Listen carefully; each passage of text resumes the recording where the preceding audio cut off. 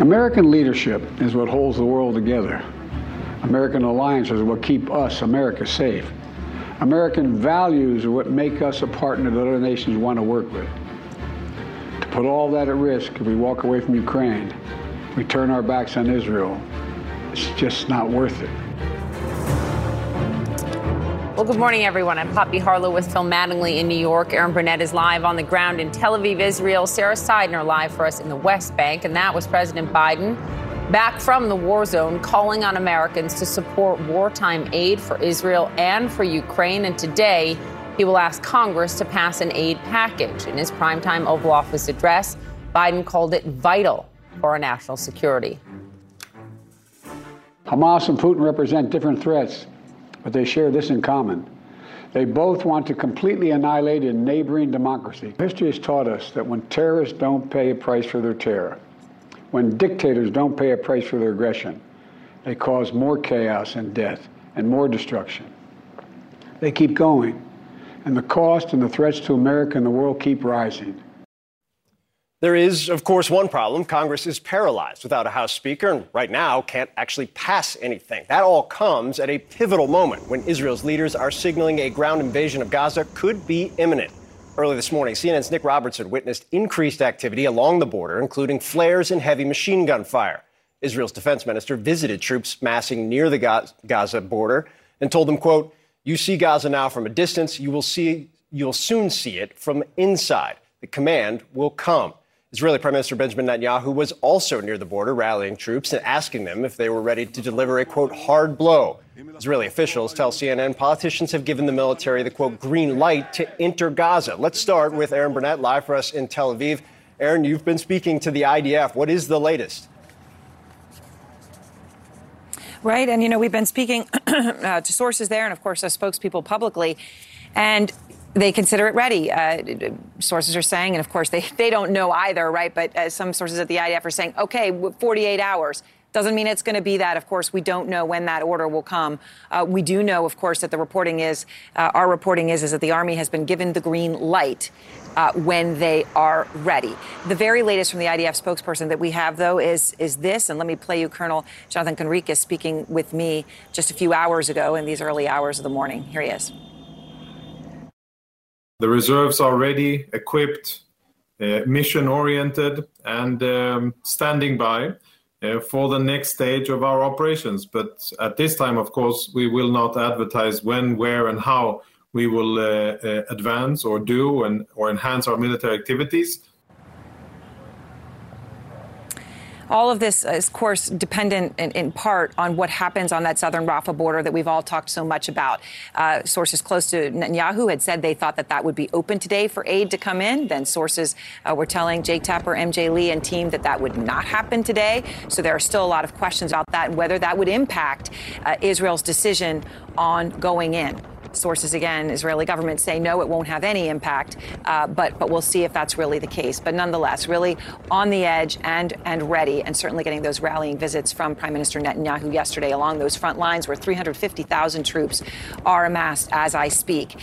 And on this Friday, this, of course, is a Friday. This is a day of prayer in the Muslim community, and there are pro-Palestinian protests expected after mosque in Egypt, Jordan, Tunisia, and Pakistan, other places in the broader Middle East region today, as demonstrators around the world have been marching, feeling a grief, a fear, solidarity for the Palestinians who remain trapped in Gaza. And there are concerns about a possible flare-up of violence when you have this many people in the streets. The State Department is issuing an alert advising all Americans anywhere overseas to exercise increased caution. Our Sarah Seidner is live in Ramallah in the West Bank with more. And Sarah, what are you seeing so far today? I know it's been relatively quiet, but obviously a lot of this depends on when people are in mosque and when they are gathering. What do you understand is happening there? It is quiet. You can hear the Muslim singing from the mosque, waiting for the afternoon prayer, which will begin about noon. But there has been a call by Hamas's political leadership that people come out into the streets and protest in solidarity with the Palestinian people in Gaza who have now been killed in the thousands. We're talking some 3,000 people and some more than 10,000 people injured there, according to the Palestinians there in Gaza. We are also here at an area where there have already been clashes. In the West Bank, there have been clashes since the day this started. 2 people were shot and killed here just yesterday during clashes between Palestinians who were throwing stones and the Israeli military who was responding and firing back. There have been upwards of 70 plus people in the West Bank who have been killed in clashes and in fighting with the Israeli military, and including settlers as well who have been on the attack since all of this happened. The real concern here, obviously, is how big these protests get and what the response is going to be from the Israeli military. As the Israeli military has said, it is in war, and they officially declared that back after the attack from Hamas on Saturday. Here in the West Bank, there are always some sort of clashes. Palestinians at this point in time cannot leave the West Bank because it has been closed off by the Israelis for the most part, so that people can't easily get in and out. And certainly tensions are extremely high. There are plenty of Palestinians here who have family that live in Gaza, who are living with these dire consequences in Gaza, who don't have water, who don't have food, who don't have fuel. And they are hoping beyond hope that there will be some humanitarian aid that comes in. But mostly they are concerned about the airstrikes that continue to go on, and Hamas calling for the entire Arab world and the world at large to come out and protest against what they say is the Israeli occupation of Gaza. And they have been very clear about what they want people to do. We should start seeing some activity after the prayers, after the noon prayers here in Ramallah. Aaron. All right, thank you very much, Sarah. And of course, we're going to be checking back in with you. As Sarah says, it is usually after mosque and prayers end that these protests often begin. President Biden, in his primetime speech, casting the moment in history as what he calls an inflection point and a battle for the world's democracies. Well, we have some new polling about how Americans really feel about this, how they feel about President Biden's handling of the wars in Israel and Ukraine. And the defense minister here in Israel telling troops they will soon see Gaza from the inside. What does that really look like? Is that all those troops on the border? Is that just some of them? What would it really look like? We'll be back.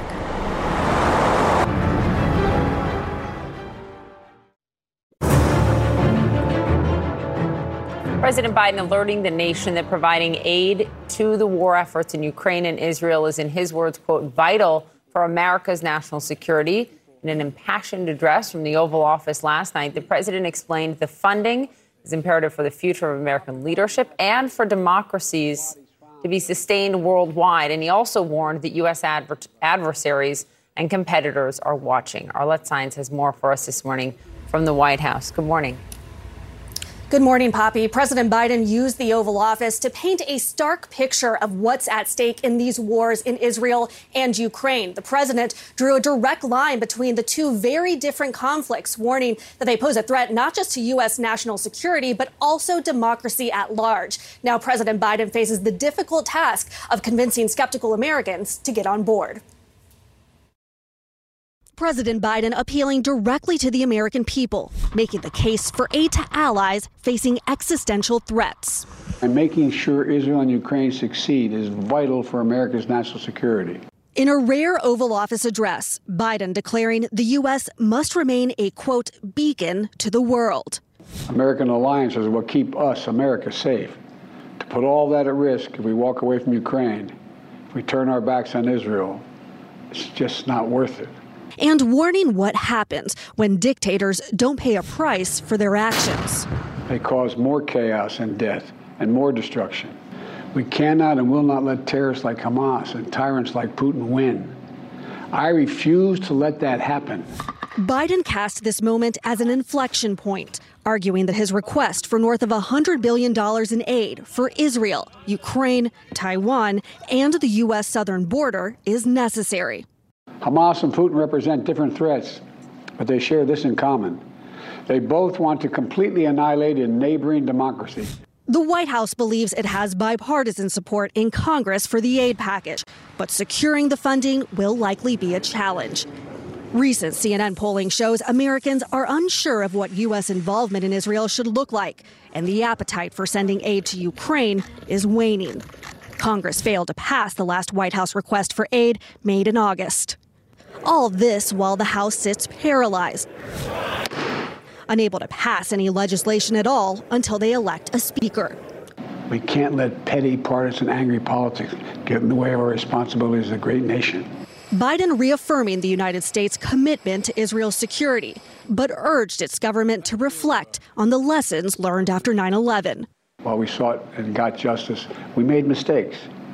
So I caution the government of Israel not to be blinded by rage. Biden also acknowledging the high tensions the October 7th terror attack has sparked here at home. After his speech, he spoke to the father of 6-year-old Wadea Al-Fayoum, who was fatally stabbed because he was Muslim. Let us not forget who we are. We reject all forms of hate, whether against Muslim, Jews, or anyone. That's what great nations do, and we are a great nation. Now, as the president made this pitch to Americans, we're also getting a look at how Americans view the president's handling of this situation in Israel. According to a new CBS YouGov poll, 44% of Americans approve, while the majority of Americans disapprove of his handling of this conflict in Israel. That's similar to the marks the president is getting in his approach to Ukraine, but it is slightly higher than his overall approval rating, which sat about 40% in that poll. But it's clear, Phil, that the coming weeks and months ahead will be critical in determining whether President Biden's strategy is the right one as he's trying to prevent this conflict in Israel from widening into a deeper crisis. Yeah, Arlette, that's such a critical point. And it also underscores both the origin and rationale for the speech last night and the details of the emergency aid package that the White House will be sending up to Capitol Hill in just a matter of hours. And the details here matter because they get at what Arlette was laying out, not just the policy, but also the politics and trying to figure out a path forward in a building that doesn't currently have an operating House of Representatives. So what's in the package? You heard the big kind of rhetorical soaring speech that the president had last night. The details here matter, and here's why.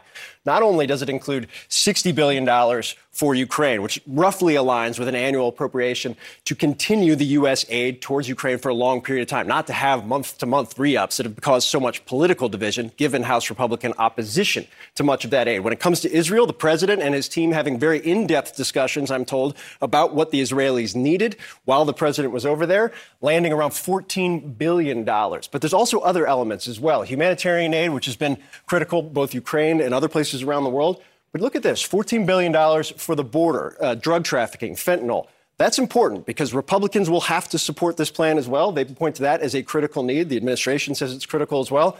And also $7 billion for the Indo-Pacific and Taiwan. That is also a bipartisan issue. The administration in this national security package really trying to drive towards something that can get majority support in the House and the Senate. They believe it's there, whether or not the House actually has a speaker. Still at this point, an open question. Why the difference between aid to Israel and Ukraine? This is an important point here because it's not as dramatic as it may look in this emergency package. In fact, the $14 billion is roughly what the Israelis were asking for in terms of needs. And here's in part why. If you look at the scale of U.S. assistance and you want to understand just how close this alliance is, $260+ billion adjusted for inflation since World War II is more than any other country that the U.S. gives military aid to. Obviously, Israel was created in 1948. The difference is critical. Ukraine, so large in part because it's not just money going to Ukraine. It's going to help U.S. stocks and rebuilding those. Take a listen. We send Ukrainian equipment sitting in our stockpiles. And when we use the money allocated by Congress, we use it to replenish our own stores, our own stockpiles with new equipment. Equipment that defends America and is made in America. Significant from the president making that distinction for the American people, especially for those who do not support more aid there. How this works matters. So this just in, also the U.S. Department of Homeland Security has announced that eligible Israeli citizens and nationals can now travel to the United States for up to 90 days without a visa. This speeds up a previously announced plan, which was set to begin on the 30th of November. Israel joins the visa waiver program that covers citizens in more than 40 countries with biometric passports. Well, new overnight, CNN's team on the ground witnessing increased military activity along Israel's border with Gaza, including several flares. What that could mean for the timing of Israel's potential ground incursion. Also, this news overnight, a U.S. Navy destroyer near Yemen intercepted multiple missiles after bases in Iraq and Syria, we have learned, also had to repel drone attacks, the latest on tensions rising across the region. More CNN This Morning to come after the break. This podcast is supported by Sleep Number. Quality sleep is essential. That's why the Sleep Number Smart Bed is designed for your ever-evolving sleep needs, so you can choose what's right for each of you whenever you like. Need a bed that's firmer or softer on either side? Helps you sleep at a comfortable temperature. Quiets their snores? Sleep Number does that. Only Sleep Number Smart Beds let you each choose your ideal comfort and support, your Sleep Number setting. Sleep Number Smart Beds learn how you sleep and provide personalized insights to help you sleep better. All Sleep Number Smart Beds feature cooling, pressure-relieving comfort layers for soothing sleep throughout the night. Temperature-balancing bedding is designed to move heat and moisture away when you're hot. When you're cool, they hold their energy to help warm you. Sleep better together. J.D. Power ranks Sleep Number #1 in customer satisfaction with mattresses purchased in-store. And now, save 50% on Sleep Number limited edition smart beds for a limited time. For J.D. Power 2023 award information, visit jdpower.com/awards. Only at Sleep Number stores or sleepnumber.com. There are new signs this morning that the Israeli Defense Force could move into Gaza at any minute. CNN has seen a buildup of military right along the border and now flares late into the night. This comes as Israeli government officials tell CNN's Nick Robertson that the troops have the, quote, green light to enter Gaza. Now, those officials also say that Gaza's 50-mile border with Israel will look radically different after any military incursion. They tell CNN that a tough buffer zone will be established, one that would essentially be a no-go zone, and the IDF will be able to go into Gaza and arrest people whenever they want, at least theoretically, on their terms, much like they can now in the West Bank. Joining us now at the Magic Wall, CNN military analyst, retired Lieutenant General Mark Hertling. Sir, good to see you. I want to start with the flares, because Nick Robertson was pointing this out. We show video of it right now. And he made clear that that's not the norm necessarily in this moment. What does that tell you? It just tells me that the Israeli forces are looking for something, or they're trying to use a little bit of psychological warfare against the people inside of Gaza. This is not that big of a deal. It is just to show potentially the commanders that are on the scene where different crossing points are, what they're looking for. It's to orient those who are new to the area. Big question is, will this become a regional conflict? The president talked about that last night. Let's talk about what we have just seen in the region. The fact that two sources told CNN overnight that Navy warships, U.S. Navy warships operating in the Middle East, had to counter multiple projectiles fired on the coast of Yemen yesterday. And then you couple that with what the Pentagon says are drone attack attempts in Iraq, and where U.S. officials are in Iraq and Syria. Yeah, a couple things that happened yesterday. The drone attack out off the coast of the Red Sea and the Gulf of Aden down here against the USS Carney drew a lot of attention.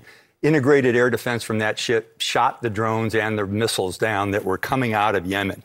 That's important, but the range from there to Israel is pretty far, and they don't have a great missile force, let's put it that way. But the other things that were occurring would be a normal day in some countries, like the drone attack at Al-Tanf in Syria. That is a U.S. military base in that particular region. It's been there for a while. Other drone attacks, Al-Assad Air Force Base, I've been out there many times in Iraq, Erbil, Baghdad, and in the southern part of Iraq, just tells me that the popular mobilization fronts, the Iranian-backed rebels, are actually targeting those kinds of locations just as harassment attacks. There was also 2 Israeli citizens killed in Egypt, which just shows that there's a swell of a ground movement that is a result of some of the things that have been going on there. And all of these Arab Street does not want Israel to go into Gaza. Here's take a step back to what your point has been. And I think it's very valuable to note that these bases, these U.S. bases, are often harassed or often subject to drone attacks or rocket attacks. All of it happening on the same day. The same day the president gives an Oval Office address as Israel is preparing for what looks like a ground incursion. Different proxies from Iran. But does that tell you something? Yeah, it's a call for harassment. It's a call for attacks. It is a jihad. They are receiving information from Iran saying, let's up the ante a little bit and show our displeasure at what's going on in Israel. Thank you. Always helpful. Appreciate it. So take a look at this. These are live images right now. This is the Rafah border crossing where critical humanitarian aid is supposed to be getting into Gaza from Egypt. The UN Secretary General is on the Egyptian side where trucks are loaded with aid. They are waiting just to get into Gaza. What we know about when that could happen and why it keeps being delayed, that's ahead. Coming up, we'll speak to a member of Doctors Without Borders who says the main hospital in Gaza is just hours away from losing electricity. Stay with us.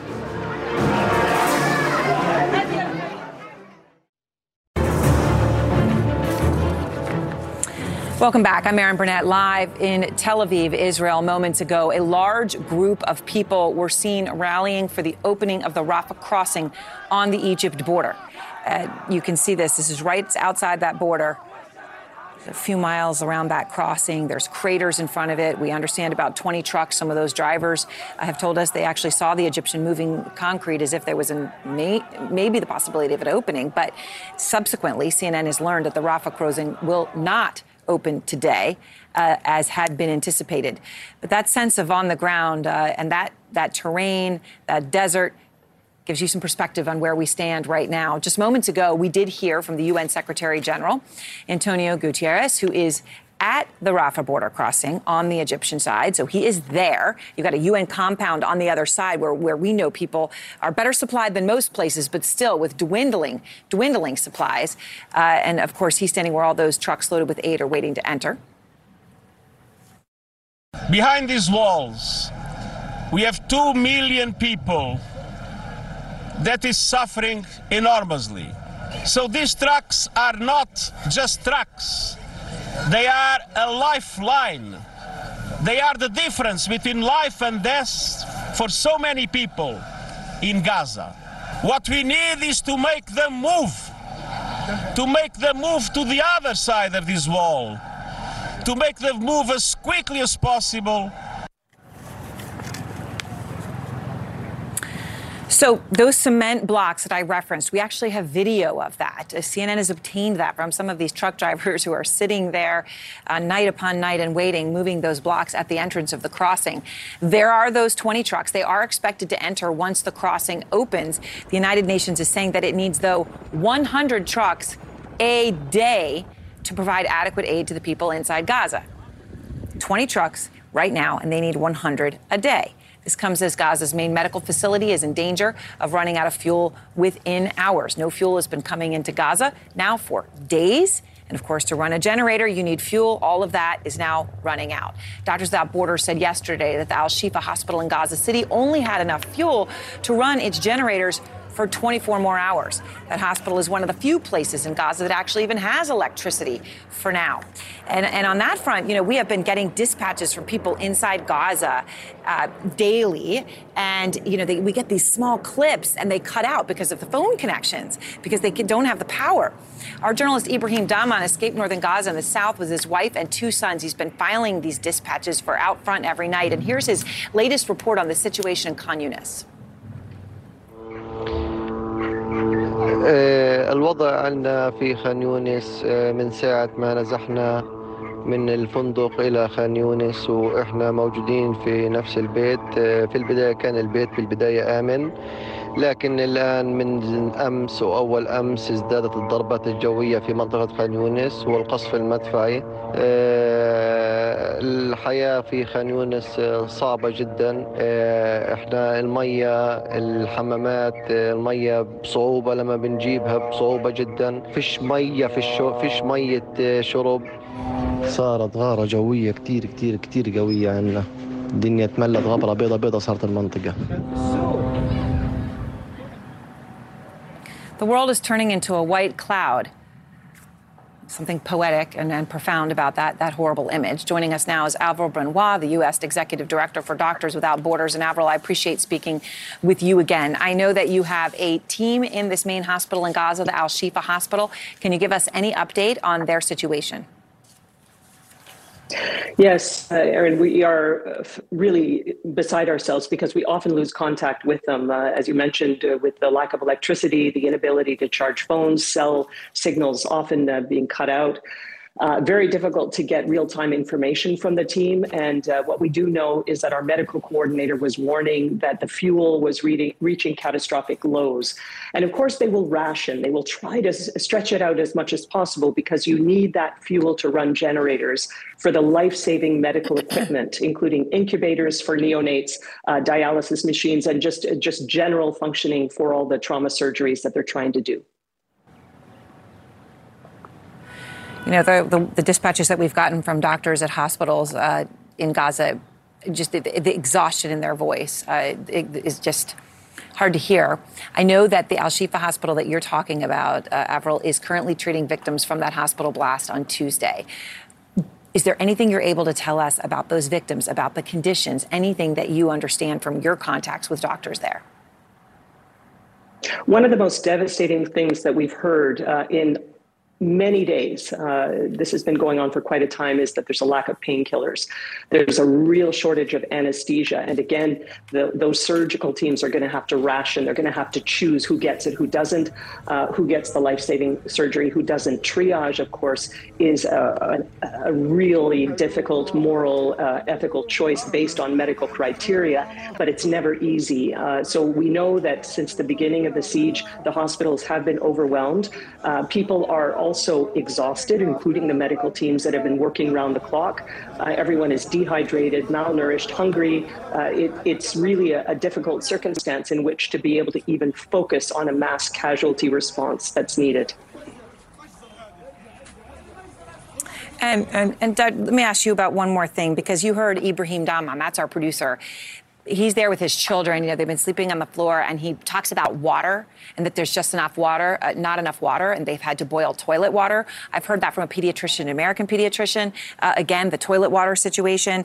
The teacher from Florida who's there saying the issue is water is the issue right now more than anything. How dire is the water situation, Avril?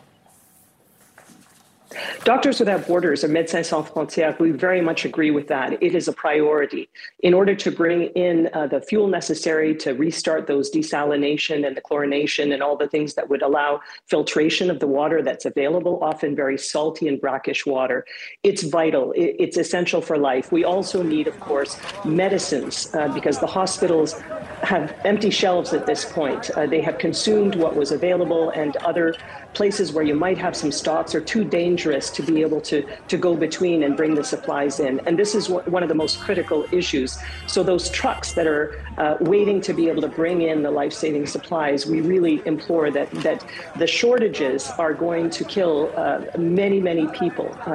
It's absolutely life or death at this point, hour by hour. It's essential for that humanitarian assistance to be able to be brought in. And of course, we're deeply concerned with everyone, for the fate of everyone who happens to be in Gaza right now, where nowhere is safe. There's constant bombardment, even in the areas that are purported to be safe. And you have a lot of people with international passports that are as desperate as others to find some safety and hopefully be able to leave securely, and you know, without all the constant bombardments, an end to the bloodshed. Avril Benoit, thank you very much. I appreciate your time. And we do just have some news into CNN, hugely significant news, hugely significant for so many here in Israel. The IDF is saying that the majority of hostages held in Gaza by Hamas are alive. The majority. Now, they say that the number of these missing, of those missing, is 100 to 200, with over 20 under the age of 18 and between 10 and 20 of them over the age of 60. Phil and Poppy, obviously, they've said that there are 203 hostages. The majority could be 51% of that. We don't know. It could be the vast majority, right? It could be almost all. We don't know. Mm-hmm. But I can tell you that even hearing those words for the people we've been speaking to, my God, the hope that they will be given this morning.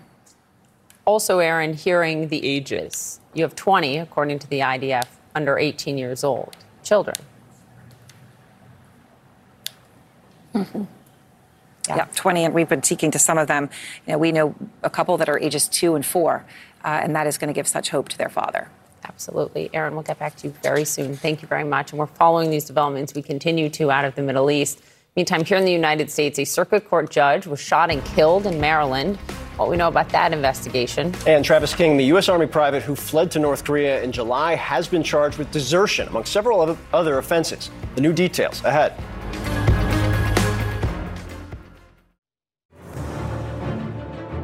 The terrorist group Hamas unleashed pure, unadulterated evil in the world. But sadly, the Jewish people know perhaps better than anyone that there is no limit to the depravity of people when they want to inflict pain on others. In Israel, I saw people who are strong, determined, resilient, and also angry, in shock and in deep, deep pain. President Biden urging all Americans to get behind support for Israel following his high-stakes trip there earlier this week. Joining us now is Eli Beer, the president and founder of United Hatzalah, a volunteer emergency medical service organization in Israel that was among the first responders to October 7th's Hamas attacks. He's an Israeli-American who met with President Biden in Tel Aviv. You can see him right there on Wednesday. Eli, I appreciate your time. There's a lot I want to get to, but I want to start with the news that we just got from the IDF that they say a majority of the hostages in Gaza are alive. I know two volunteers in your organization were taken hostage. Do you have any information on them at this point? Well, we're praying and crying all day for them and for the rest of the hostages. Our volunteers were kidnapped together with their spouses. And this is really the hardest part. Some of our volunteers were murdered. Some were injured. The ones who were captured, we're worried about the most. The ones who died, they had a funeral already. And they're buried. And everyone is sad and they're going to remember them forever. But the ones who are there, we all know the Hamas treatments. These are ISIS people. These are not people who have 5-star treatments. And we're really worried about them. Everyone in Israel is worried about the people who are right now in captive by Hamas. When you think about October 7th, when you think about what you're talking about right now, those who died, those who are currently being held captive, I was struck when the president was visiting with you in his public remarks. He quoted Yeats saying, "Too long a sacrifice makes a stone of the heart," and then said that none of your hearts have turned to stone. It feels like a good capture of what your organization represents. But do you think that's the case in the wake of such horror? Well, I think Israel's united. And the beautiful part is United Hatzalah. We have volunteers from all sectors. We have Arab Muslim volunteers and Jewish ultra-Orthodox volunteers and everything in between, Catholics and Protestants. Everyone are volunteering in one organization in Israel. And during this time, more than ever, we all united. And our volunteers are down south now, helping people, rescuing people during the first minutes of this attack, of this terrible worst terrorist attacks we ever had. We had 2 volunteers murdered. One of them was a Muslim Arab volunteer from Nazareth, and the other one was a Jewish volunteer from the south of Israel. And they were both busy saving lives, and when they were captured and murdered. And I think that resembles Israel. If you go around Israel now, Tel Aviv, Jerusalem, everywhere, you will see Jews and Arabs walking around, even hugging each other. We are all together against the Hamas here.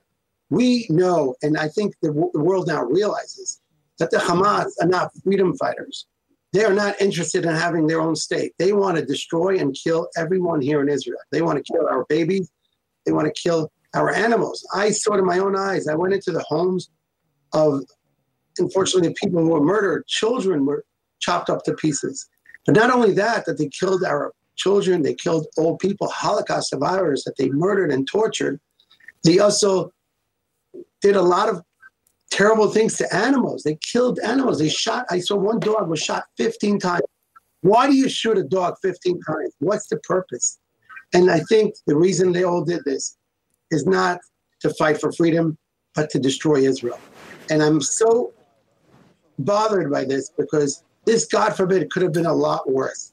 Think about 1,500 people were murdered. It could have gone a lot further into Israel.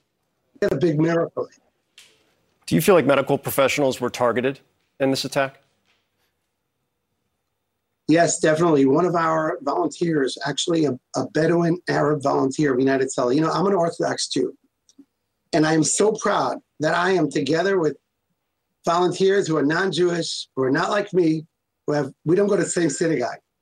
And when I started this when I was 16 years old, I started with 15 of my friends. We were all Orthodox. And we grew this, and we called it United Hatzalah. Hatzalah means save. And this Muslim Bedouin doctor was on the way to his hospital in Ashkelon. And then he gets a call from the Hatzalah. We have an app that calls you to the closest call. He didn't know it was a terrorist attack. Someone was laying in the street, and he got a call that someone needs help. And he didn't understand it was a terrorist attack. When he arrived on the highway, this was 6:25, he found someone in the street. Then a terrorist jumped on him and caught him and started shooting him in his leg. And he started screaming in Arabic, I'm an Arab. And he started questioning him about, the Quran. Right. Once he realized he's an Israeli Arab volunteering for United States, he had a jacket like this with an Israeli flag on it. They tortured him. They hung him on a pole. And they kept him there for 9 hours while they were shooting and killing people till the special forces were able to rescue him. We all feel it here in Israel. This organization resembles what Israel is all about. And right now, having you show the world what's really happening here, it's really important for us. We want to get this over. We want to go back to a nice, normal life, like in Palm Beach, like in New York. We want to live a nice, good life. We appreciate your time. More than that, we appreciate the work that you and your team do. Eli Beer, thank you very much. Thank you. And I want to wish a recovery for all our volunteers in Israel Rescue. We have so many people who were injured, also emotionally, by the way. We didn't speak about hundreds of emotional injuries and physical injuries. Thank you so much. Profound and important words from him. All right, in just over an hour in Washington, D.C., Congressman Jim Jordan is going to hold a news conference ahead of his third speaker vote, as those who oppose his speakership have been receiving threatening calls. All of that straight ahead. More CNN This Morning to come after the break. The Assignment with me, Audie Cornish. Celebrities of all kinds are speaking publicly about their therapeutic trips, so to speak. It turns out there is a burgeoning industry ready to serve the new influx of people who find themselves turning away from traditional mental health therapy. The gap between what we know and what we don't about psychedelic therapy. Listen to The Assignment with me, Audie Cornish, on your favorite podcast app. Welcome back. Congressman Jim Jordan is going to hold a press conference in a little over an hour. He is pledging to stay in the race for House Speaker despite 2 failed votes this week. The House expected to hold that third vote today at 10 a.m. Eastern Time. And Jordan met with some of the Republican holdouts yesterday, still trying to win them over in his bid to become Speaker. This guy refuses to lose, and that's okay. I find that to be very good. But there's some point that we're going to have to move forward, and we can't keep the country shut down. Joining us now, our congressional correspondent, Lauren Fox. Lauren, good morning to you. Interesting that he's going to hold this press conference. Is it an effort to try to sway some of those folks like Kelly, who we just heard from, or just to update the American people? Yeah, Poppy, this is an uphill climb, though. His intention for this press conference this morning is really to try and rally support that up until this point he has been unable to garner with some of those members behind closed doors. You saw Mike Kelly there. He is a Republican from Pennsylvania who me and my colleague Manu Raju spoke to yesterday after that closed door meeting with Jim Jordan. But a source who was in the room for that meeting told me that the message from members who met with him, some of those holdouts, was there is no path for you to become Speaker. The person told me that the message they meant to deliver in that room was, it's over. Move on. Clearly, Jim Jordan is not taking that message to heart. He's going to have this press conference this morning. Then the intention is to go to the floor at 10 a.m. And one of his closest allies, Warren Davidson, tweeted last night that members should be prepared to stay on the floor all weekend and continue voting. Whether or not that comes to pass, of course, remains to be seen. But it just shows you, Poppy, that despite the fact that, yes, there are many members telling Jim Jordan to move on, he's not taking the hint. Lauren, what do we know about the threats? So many of the members that are very clearly opposed have been citing threats to themselves, threats to their family members. What do we know? Yeah, Phil, I'm so glad you brought this up because I think one of the things that people don't realize who aren't on the Hill every day is just how raw the nerves are for these Republican members, in part because now this is extending not just to themselves, but to their families. I want you to take a listen to a message that was left to a wife of a congressman who voted against Jim Jordan. Here it is. Warmongering piece. So listen. You're going to keep getting calls and emails. I'm putting all your information over the internet now. Everybody else is. And you will not be left alone because your husband, Jim Jordan, or more conservative, or you're going to be molested like you can't ever imagine. And again, non-violently. And I mean, just listening to the vitriol in that message, members are getting calls, their staff are getting calls. And I think one thing to keep in mind here, I talked to Representative Don Bacon. He said that he had talked to his wife and she had gotten a series of terrible calls the night before last. And he said he called her in the morning to check in on her.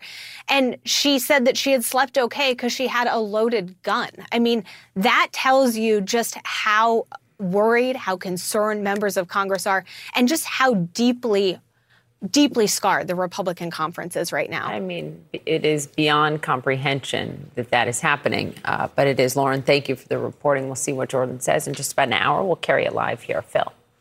Well, new this morning, an investigation is underway in Maryland after someone shot and killed a judge. Investigators say Circuit Court Judge Andrew Wilkinson was found in a residential driveway last night, suffering from gunshot wounds. He later died at the hospital. CNN's Miguel Marquez is live with the latest. The big question, are there any leads here, any suspects? It sounds like they might have something. The sheriff's office in Washington County, Maryland, says that they're going to hold a press conference later today. We expect to find out a lot more. Obviously, when a judge is shot, the big question is, was he targeted or she targeted?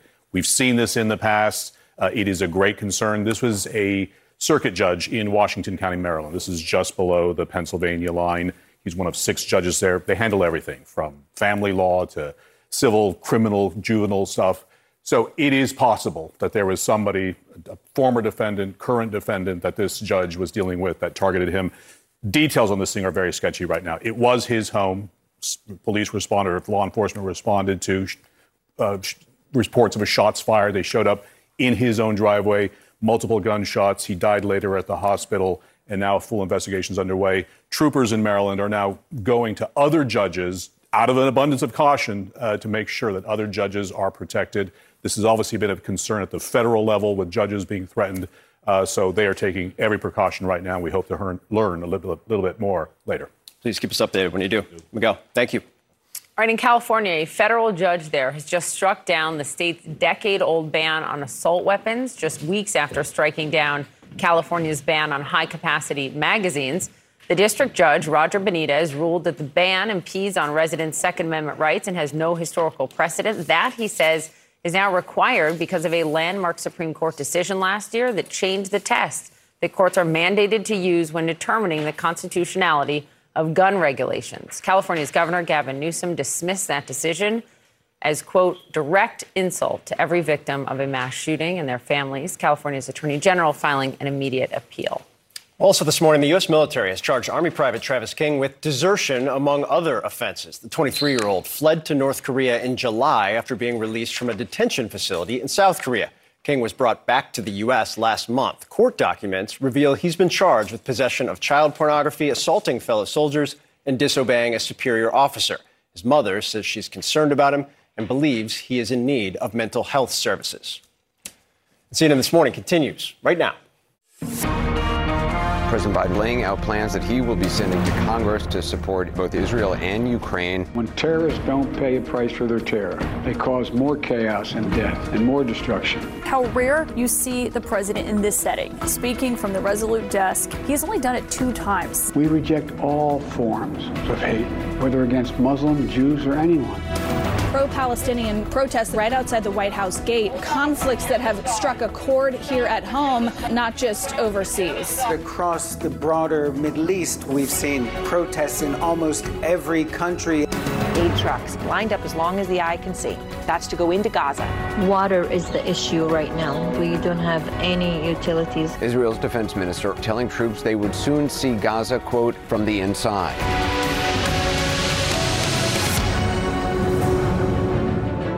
And as you can see, very significant developments overnight. I'm Poppy Harlow with Phil Mattingly in New York. We have team coverage on the ground in Israel. Aaron Burnett live in Tel Aviv. Matthew Chance is near the border with Lebanon. President Biden back from the war zone. And today he is pushing Congress to approve more wartime aid for Israel and Ukraine. He made that case in a primetime Oval Office address.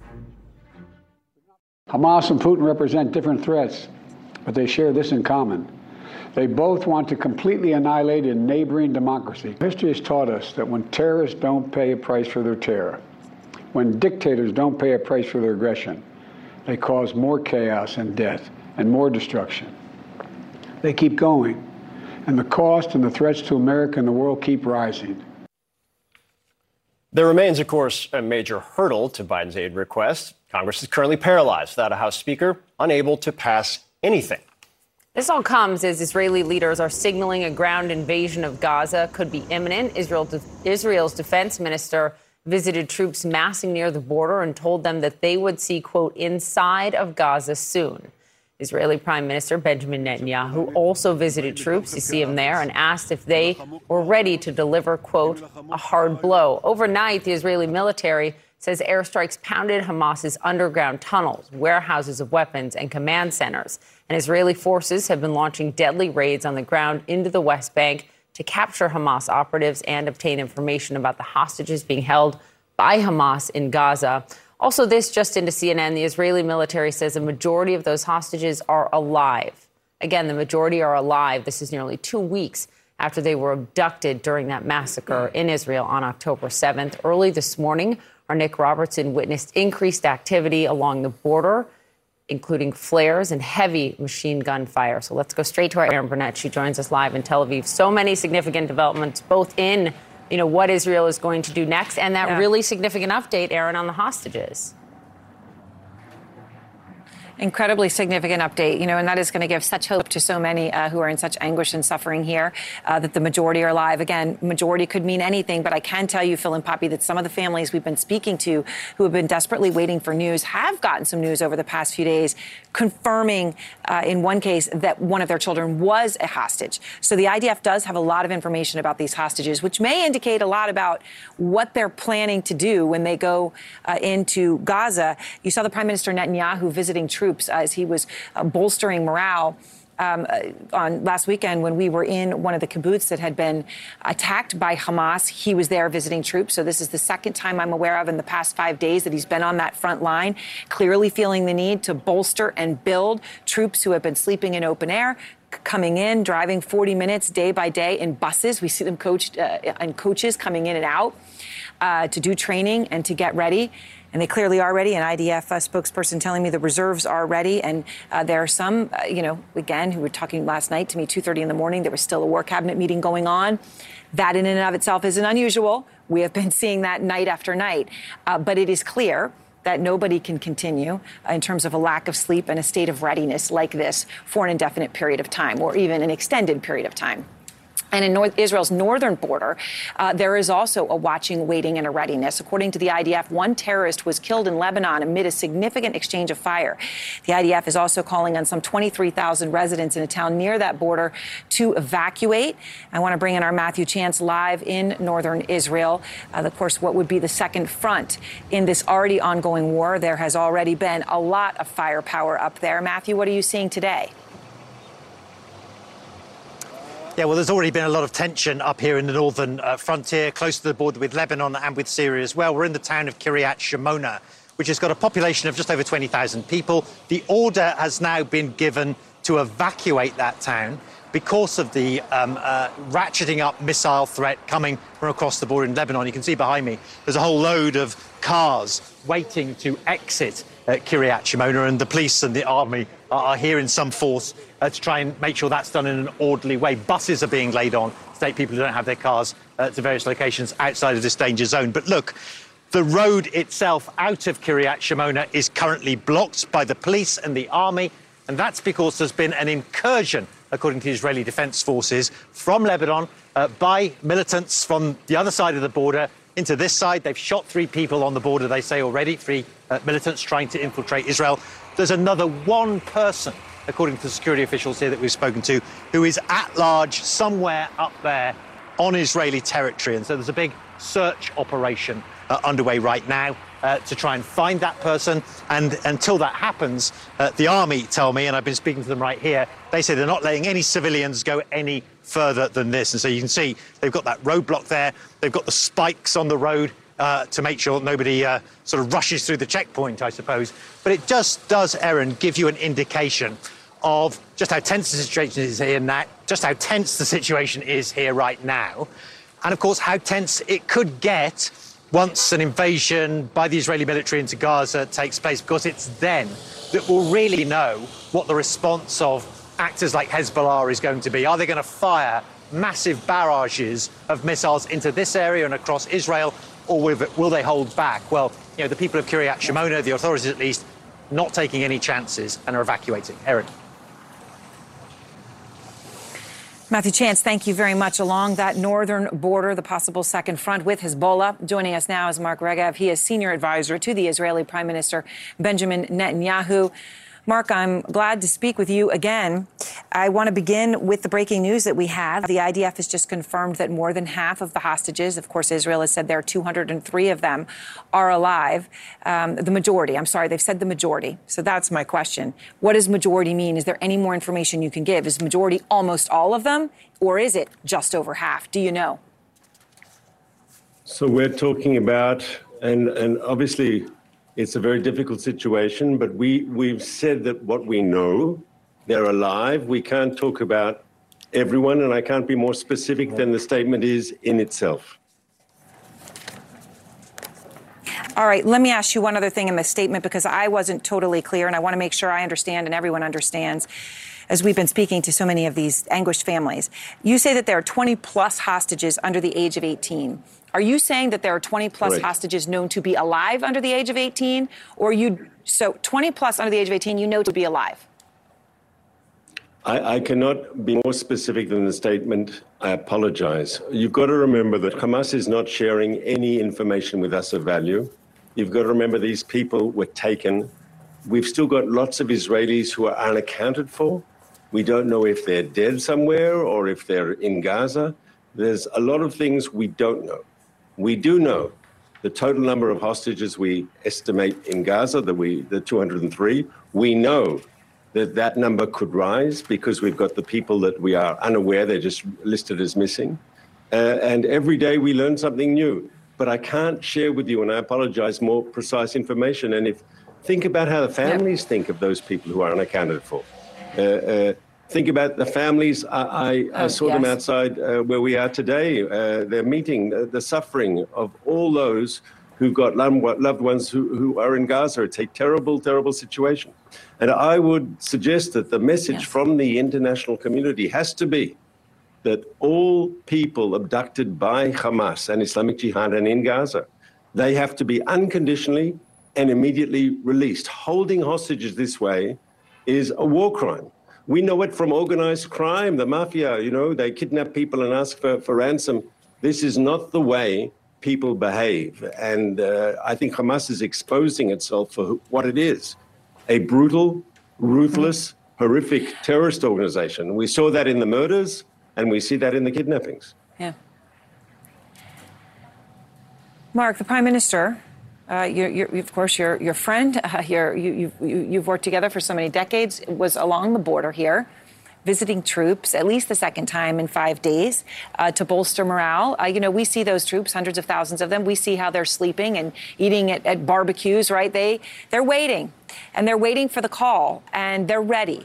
And we also hear, of course, the defense minister of Israel saying soon they will see the inside of Gaza, or Gaza from the inside, as he put it.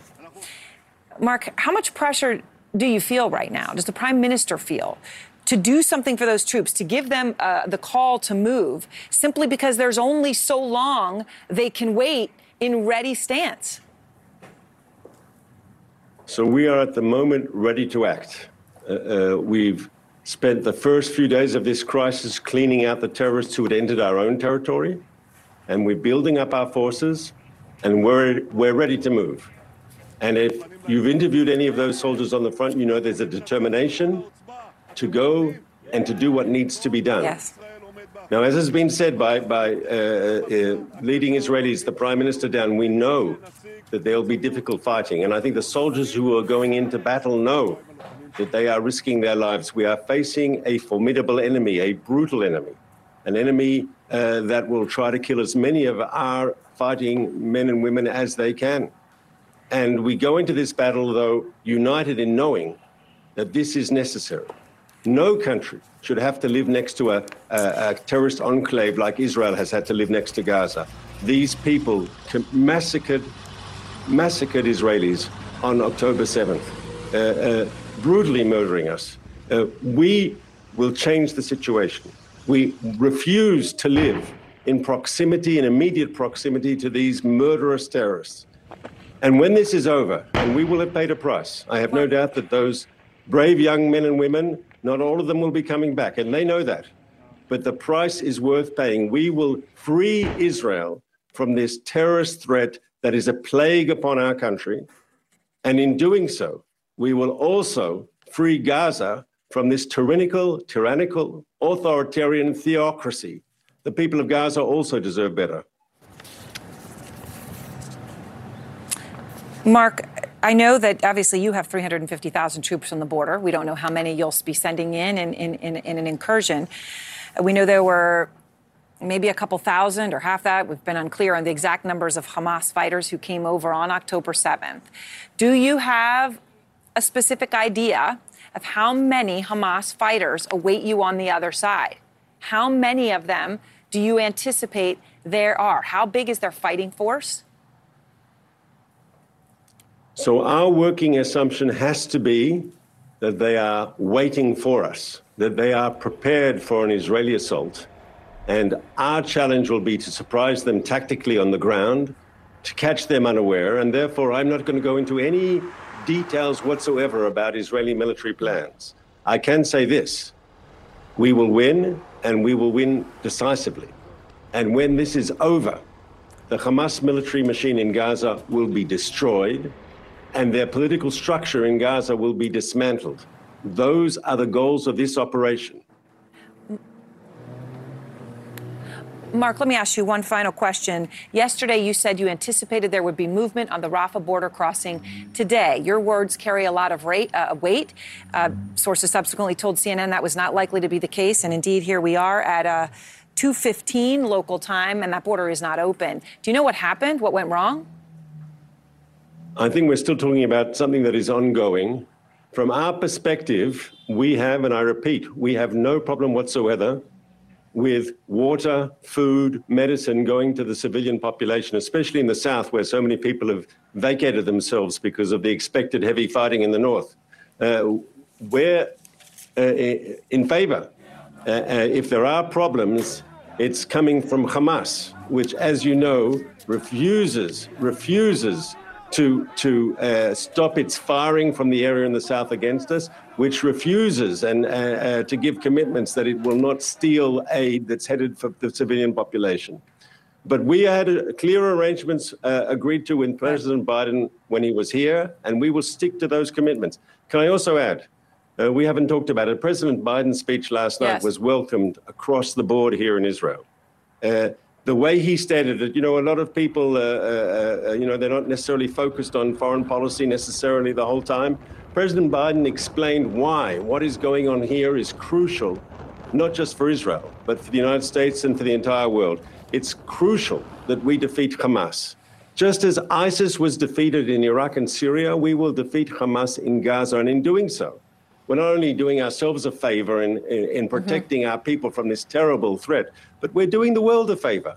Hamas, as the president said, is sheer evil, and we will eliminate that evil. Mark Regev, thank you very much. And of course, he did use those words, unleashed pure, unadulterated evil, from President Biden last night. Mark, thank you so very much. I appreciate it. And as Mark was just talking about, President Biden in that primetime speech cast this moment in history as an inflection point. Very clear to say that, saying that it was a battle for democracy. We have some new polling about how Americans really do feel about that, how much they care about that, and how they feel about Biden's handling of the wars in Israel and Ukraine. We'll be back. More CNN This Morning to come after the break.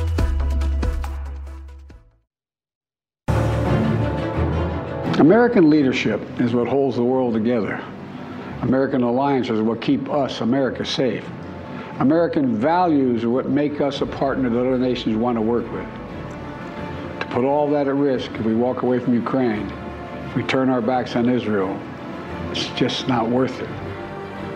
That was President Biden last night delivering an impassioned plea to Americans in that primetime address, an effort to build support for more U.S. aid to Israel and Ukraine. And today, the White House will be officially requesting north of $100 billion from Congress to support the wars abroad. With us now, CNN contributor, staff writer for The New Yorker, and the author of the Biden biography, Joe Biden, The Life, the Run, and What Matters Now, Evan Osnos. Evan, it's very good to have you. There were a number of striking lines in the president's remarks, including making this an argument for an investment that would pay dividends in the future. But also striking was a reminder of the mistakes America made post 9/11. Clearly a message to Netanyahu and Israel in this moment. Listen to that. When America experienced the hell of 9/11, we felt enraged as well. While we sought and got justice, we made mistakes. So I caution the government of Israel not to be blinded by rage. So he said that, and it comes with, remind people of his perspective, voting as a senator for the Iraq War, coming to regret it later. And that message that he made last night, while supporting Israel, but also saying, learn from us. Yeah, that's an essential piece of this. You know, he's trying to strike a balance between calling for action and also warning against the dangers of excess. You know, this was about connecting the dots, right? He was saying to Americans, you are, I know, fatigued by 20 months of supporting, both in moral support and military support, what's been happening to Ukrainians in their defense against Russian aggression. And then he's saying, I know you are now looking at the events of the last 13 days and saying we are facing yet another war. But his argument was this, that if we do not do something now, ultimately the effect will redound on Americans. Mm-hmm. It'll affect American values, and it'll ultimately affect American security. Evan, do you think, I was texting back and forth with an administration official last night and said, you know, this is clearly his comfort zone. You know that better than anybody. And the official replied back, this isn't a comfort zone. This is his entire theory of the case. You've written about this. You've talked about this repeatedly. Is there concern that it's just not going to end up connecting? That fatigue is real. You can look in the poll numbers on Ukraine as they have gone month by month and see it. Do you think there's concern inside the White House it won't connect? I think you hit the nail on the head, Phil, which is the idea that this is an argument, in some ways, just an iteration, an argument he's been making since 2019 when he got into this race to be the president of the United States, when he said that democracy as a fundamental American value was under attack. It's never been the kind of thing that is immediately popular with Americans. But his belief is that it is like a dull ache just below the surface. Americans know that there is something at the core of who we are as a people that is under attack, both at home and around the world. And this was about putting that in the foreground and saying to people, look, this is, I know we are asking a lot of you. But he reached back to World War II. I mean, he explicitly sort of tied this into a classic perception of American capacity and values. And values really is in the foreground. You know, he quoted Madeleine Albright calling America the indispensable nation and making this argument that, Evan, America can do things that other nations just can't, that it is one of the things that makes America exceptional. What did you hear to that effect in the president's remarks last night? Yeah, that was an extraordinary moment because in some ways it's countercultural. The fact is, over the last decade, we've sort of come to imagine the idea that America's position is constrained. Our capacity is constrained. We may not have the credibility, the money, frankly, to be able to continue to play a role in the world that we had during the Cold War and afterwards. And I think his argument And let's be clear, some Americans won't agree. But his argument is this is not a chance, a moment, an opportunity for us to sit back. This really calls upon Americans, both because our friends are asking for help, but also because our adversaries are watching our actions. And the key concept, and this goes throughout his political career, is that when dictators or terrorists are not stopped, ultimately they will continue to march forward. And that's the idea that he wants Americans to walk away with, because his belief is that, yes, it's going to cost us now. He's about to ask Congress to find it within themselves to fund not only Ukraine, but also Israel.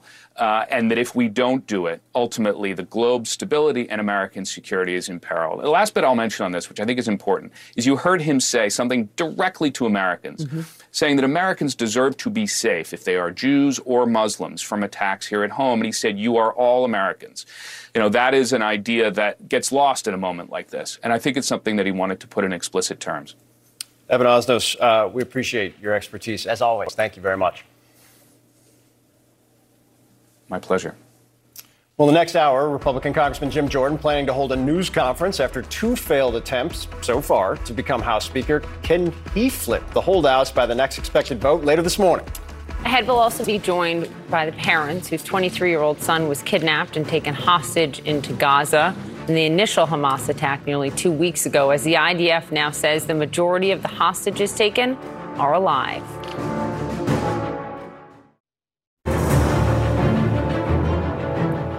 Welcome back. I'm Erin Burnett. I'm live here in Tel Aviv. There has been a delay in the humanitarian aid that has been expected and waiting on that Gaza-Egypt border. Sources telling CNN that the Rafah border crossing will not open today, as had been expected and advertised. U.S. officials now anticipating the first convoy of humanitarian aid to cross the border this weekend. We'll see if that's the case. They're optimistic. They say they have a deal, but thus far, we've heard that, and it hasn't yet happened. This new video showing the line of trucks waiting to bring that aid into Gaza. 20 trucks are expected to enter once the crossing opens. The UN saying it needs 100 trucks a day to provide the adequate aid to the people inside Gaza. In the last hour, we heard from the UN Secretary General Antonio Guterres, who is at the Rafah border crossing. Here's what he said. Behind these walls, we have 2 million people that is suffering enormously. So these trucks are not just trucks. They are a lifeline. They are the difference between life and death for so many people in Gaza. What we need is to make them move to the other side of this wall, to make them move as quickly as possible. This morning, the IDF says that the majority of the hostages being held by Hamas are alive, and that over 20 of the hostages are children under the age of 18. 23-year-old Hirsch Goldberg Poland is one of the hostages taken by Hamas. His parents have been desperately working to find him, not sleeping, talking so the world can hear them and know that their son is there. Hirsch was attending the music festival when Hamas militants attacked. He went into a bomb shelter seeking safety along with so many others. Hamas militants, as you have all now painfully had to hear, were throwing grenades into those shelters, shooting at anyone trying to take cover or to run outside. Joining us now, Hirsch's parents, Rachel and John. And I very much appreciate both of you. I know you're just getting the news. You're just getting the news right now that the majority of the hostages are alive. I know that you've believed this in your heart and soul, but when you heard the IDF say that, when you hear this news, Rachel and John, what goes through your heart? Look, for 14 days now, we've looked for optimism anywhere we could find it. The irony of this whole situation, as we've talked about, is who in the world could have imagined 15 days ago any parent saying, thank God our child was captured by Hamas with an arm blown off, taken into Gaza, and that's good news. But we've taken some solace in that's good news. So everywhere, we've been looking for optimism. I don't know anything about this report. I don't know the source of this report. I will say, if the source of this report is Hamas... It's the IDF itself. They have just formally put it out. So it's the IDF, yes, the Israeli Defense Forces. We, first and foremost, are parents of Hirsch. We know that Hirsch was last seen with an arm freshly blown off being taken captive.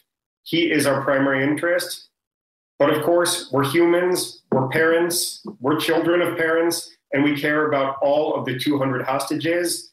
And the news that maybe the majority of them are alive, half of them, it's good news. It's better than thinking all 200 are dead, but saying the majority of 200 people are alive.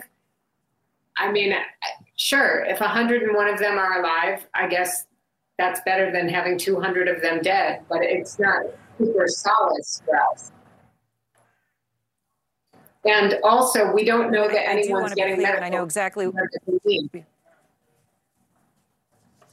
Right, and I know that Hirsch, of course, was seriously, grievously injured in the arm. And I do want you all to know we did ask the IDF, to your point, Rachel, whether majority means half, just over half, or whether majority means all, and they wouldn't elaborate beyond saying majority. So we did try to get more clarity on that. I wanted to give you a chance to talk about something I know that you had the opportunity to do with all the frustration and pain and waiting. You did have an opportunity to talk to President Biden. I know it was supposed to be a brief conversation with parents like yourself who are suffering, and it went a lot longer than expected because he wanted it to. Is there anything you can share with us about that conversation? So a week ago today, although it feels like 8 years ago, we got on a call. The U.S. administration told the parents of American hostages that President Biden might get on, and if so, it would be for a few minutes. And the president stayed on with us for 90 minutes. He listened to us. He cried with us. He got screamed at by people, not who were angry at him, but just expressing their frustration at the fate of the world. And he listened, and he said, I understand the importance of screaming. And if I need to get back on with you tomorrow for you to scream more, I will do it. So his empathy has been remarkable. And I'll say beyond that, the U.S. administration, Congress has been saying all of the right things. The empathy is there. And I hope that the action is there as well. We're 14 days in and we love getting sympathy and empathy and hugs. We want action. And right now, we have not yet seen it. Yep. Rachel and John, how do you feel, and maybe, I don't know if you have a specific view on it, but knowing that the IDF is about to go in, they've made that very clear, knowing that the majority of the hostages are alive, how do you even capture your feelings about that, about them going in and what that could mean for the hostages? How do you feel about that? I mean, we really understand that what happened on October 7th can never happen again. And the whole entire country, us included, is completely traumatized by what happened. And we trust that the Israeli army is going to do its very best, as it always tries, to avoid any civilian casualties. War in any situation is a terrible game to play. There's always innocents who get hurt. And obviously now, for us personally, as parents of someone who's there, we feel it more intensely.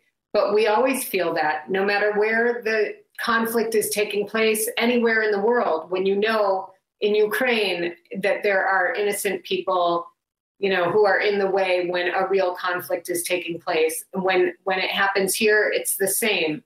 And we are just praying and hoping that, innocent lives, including our own child's life, is not harmed in this action that has to happen.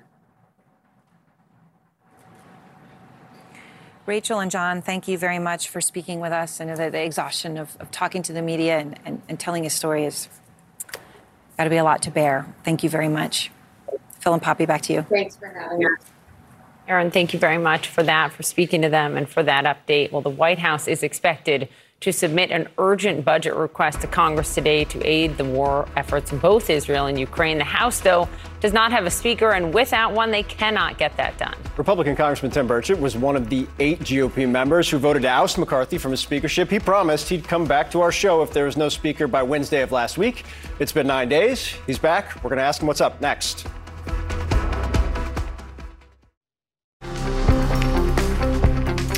Well, in just minutes, Republican Congressman Jim Jordan planning to hold a news conference after 2 failed attempts so far to become the House Speaker. Later today, the House is expected to hold its next vote for that position. And that comes as anger and frustration among Republicans is boiling over. And I know that sounds evergreen, but this one in particular was rough. Jordan, the hard-right Republican nominee, appears no closer to getting the gavel this morning after meeting yesterday with mainstream members who oppose that bid. The vote comes after a day of Republican feuding and dysfunction. During a heated closed-door GOP conference meeting, some members railed against Jordan. Multiple sources told CNN. One swore at Congressman Matt Gaetz, who led the rebellion against former Speaker Kevin McCarthy.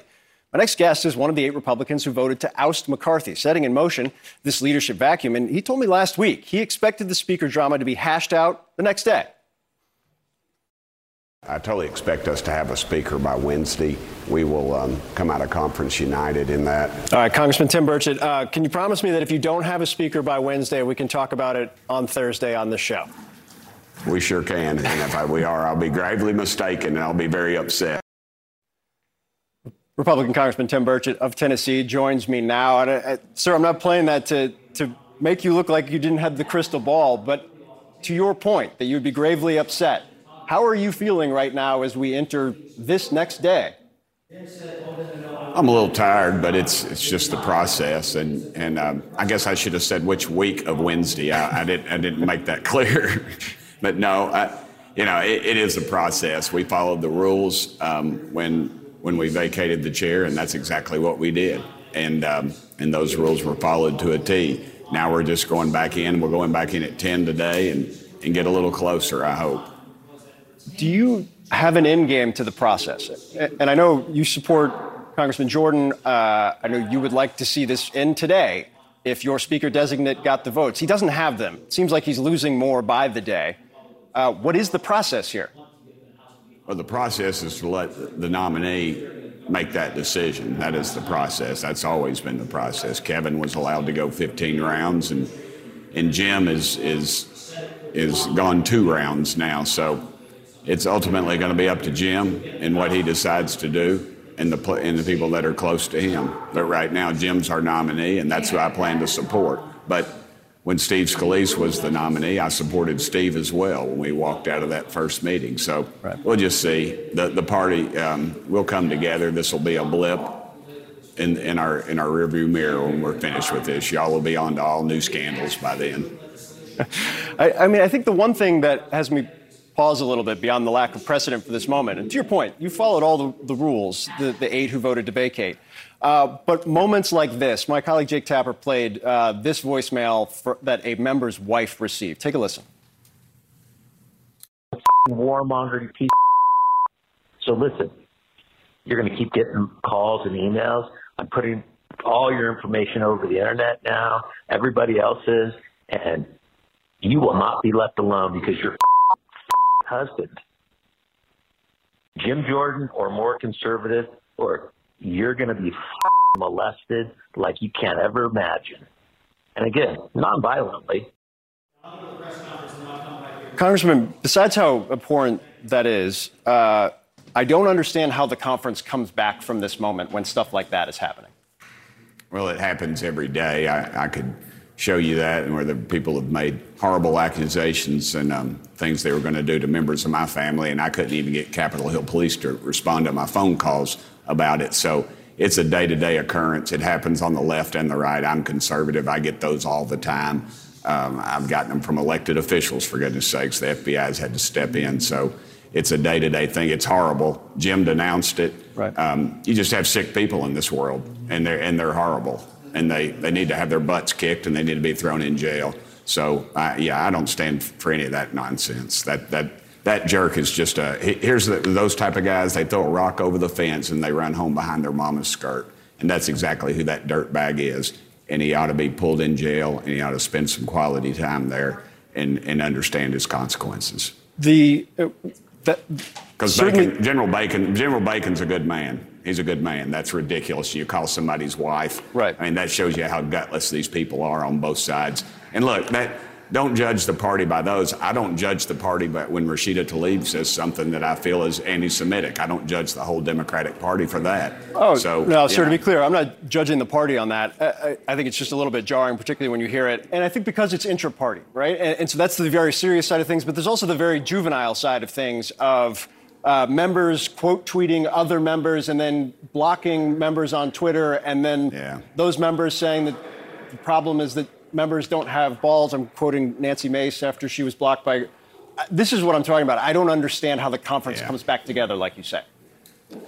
It's a lot of different personalities. That's what happens when you have a very thin majority, and people's tempers are frayed, and they'll hug and make up and sing Kumbaya, and that's just what people do. But it's the world we live in now. I mean, it's instantaneous. We've got these crazy cell phones, and people respond immediately. I always used to say, if you're going to write something or say something, you need to sleep on it for a little while. And obviously people aren't sleeping on it. They're just firing off. So, there's a level of maturity involved in all this. And it's just, I just don't get too worked up over it. I've been doing this most of my adult life, and I've seen and heard it all. I've had the death threats. I've had to have security details. I've spent over $30,000 for security at my own house because of my family's situation and the threats that we've received. And I've had deputies out at my house, so just don't publicize it. We live in a world of dirt bags, and people are instantaneously wanting results, and they're just not going to get it. And with cell phones, it gives them a whole new amount of courage. I'm sure you could have a psychologist on here and analyze that. But again, General Bacon's, he's a good man. He is a good man. He's a friend of mine, and that's ridiculous. And I would like to have some words with that person that said that to his wife personally. I think the good words are sleep on it before you tweet or leave voicemails. Sir, we appreciate your time. I know it's been a crazy couple of weeks. Hope to have you back soon. Talk policy instead of this. Right. Does it get I'll done see today? You next Wednesday. Next I'll Wednesday. See you next Wednesday. Next Wednesday. All right. I pray. I wake up in the middle of the night and I say my prayers. I say, Lord, I want you let your will be done, but could you please give us a speaker today? Tim Burchett, Congressman from Tennessee. We appreciate it, sir. Thank you. Thank you, brother. Always. Well, and we do know Congressman Jordan is set to speak at the top of the hour. Stick around for that. We'll be showing it live. There's anger continuing to spread across the Middle East and around the world, a growing number of anti-Israel and pro-Palestinian protests, just as President Biden warns against the rise of Islamophobia and anti-Semitism. More CNN This Morning to come after the break.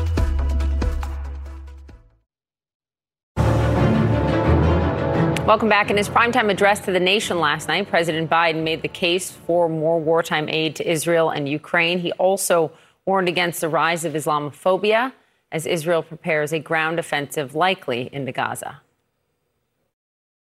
I know many of you in the Muslim American community, the Arab American community, the Palestinian American community, and so many others are outraged and heartened, saying to yourselves, here we go again with Islamophobia and distrust we saw after 9/11. We must, without equivocation, denounce anti-Semitism. We must also, without equivocation, denounce Islamophobia. Joining us now is Israeli-Palestinian journalist and foreign policy analyst Rula Jabral. Rula, thanks for being with us again, especially after those important remarks from the president last night. This is also something he said in his address that was striking to me. Listen. Tonight, there are innocent people all over the world who hope because of us, who believe in a better life because of us, who are desperate not to be forgotten by us, and are waiting for us. But time is of the essence. What is your read on how Palestinians still trapped inside Gaza feel when they hear those remarks? Do they feel that support from the United States? No, but also Palestinians in the West Bank, in East Jerusalem, and the overwhelming majority of the Arab world understand that President Biden, and that's how they feel, and talking to them after last night, they think this was meant for a domestic audience, for the Americans. And they see the unconditional aid to Israel. Yes, he cited the two-state solution, but he's unwilling to do anything to pressure Israel to freeze settlement constructions or to rein in some of these very violent settlers that are in the West Bank where Hamas doesn't exist. So this is what they've been telling me, that Palestinians don't want charity, they want dignity, they want freedom, they want what the president said about freedom, self-determination. And the president cannot back the fight of Ukrainians to liberate themselves from a military dictatorship, while in the same time enable the occupation of Palestinians in the West Bank, in East Jerusalem, while Israel carry what they're carrying in. So if those are only words in terms of two-state solution, but not backed by real deeds, this will go nowhere, and this will be seen as America's war, not only Israeli war, but this is an American war. Yeah, you warned about that just a couple of days ago when we had you on. I think it's notable, the president's remarks last night, and what happened earlier this week was that the United States was the sole veto of a UN Security Council resolution that would have called for a humanitarian pause in aid before any, more offensive or ground offensive from the IDF. And we've just heard in the last 12 hours from the IDF, quote, "You see Gaza now from a distance, you will soon see it from the inside. The command will come," and that is a quote. How are those you're speaking with, Palestinians in the Arab world, viewing that contrast of the U.S. being the sole veto on this as a ground incursion looks more imminent? Well, that's exactly what they talk about when they say America can speak about two-state solution or they can speak about a resolution or a ceasefire or humanitarian aid while blocking a UN resolution. Security Council will be the only vote to basically veto or not vote against a humanitarian pause so people can have food, can have water, can have fuel, can have electricity. And they point out to the fact that America itself considered the use of food as a weapon of war, as a war crime in Ukraine. In the same time, they look at what's happening, what Israel policy is in Gaza, and said, well, never mind.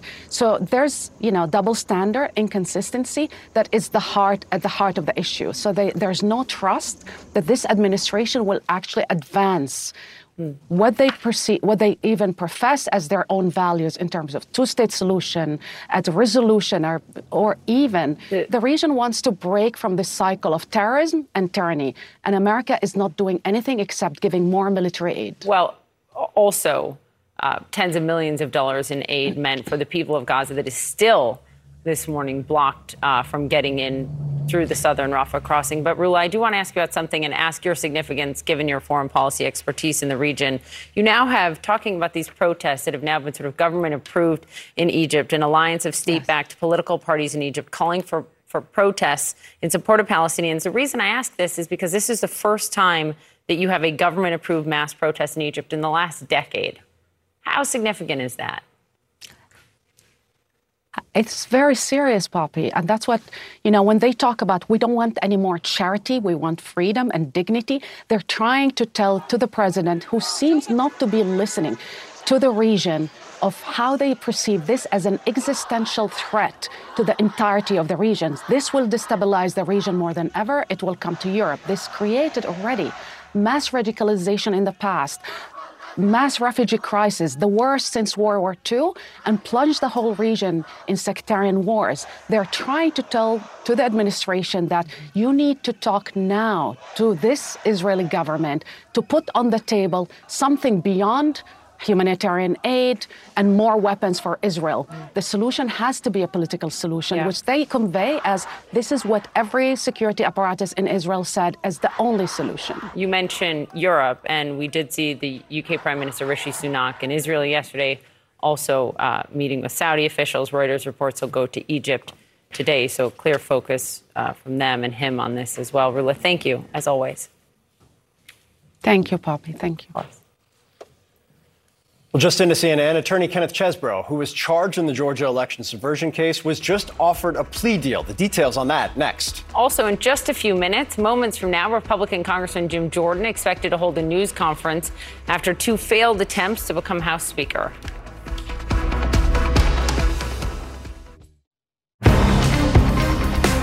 Former Trump attorney Sidney Powell pleading guilty in the Georgia election subversion case just one day before her trial was scheduled to start. She's been sentenced to 6 years of probation after admitting her role in a secret effort to access and copy election software in rural Coffee County. Powell is now the second of former President Trump's 18 co-defendants in that sweeping racketeering case to accept the plea deal and agree to testify against other defendants. CNN's Caitlin Polantz joins us now.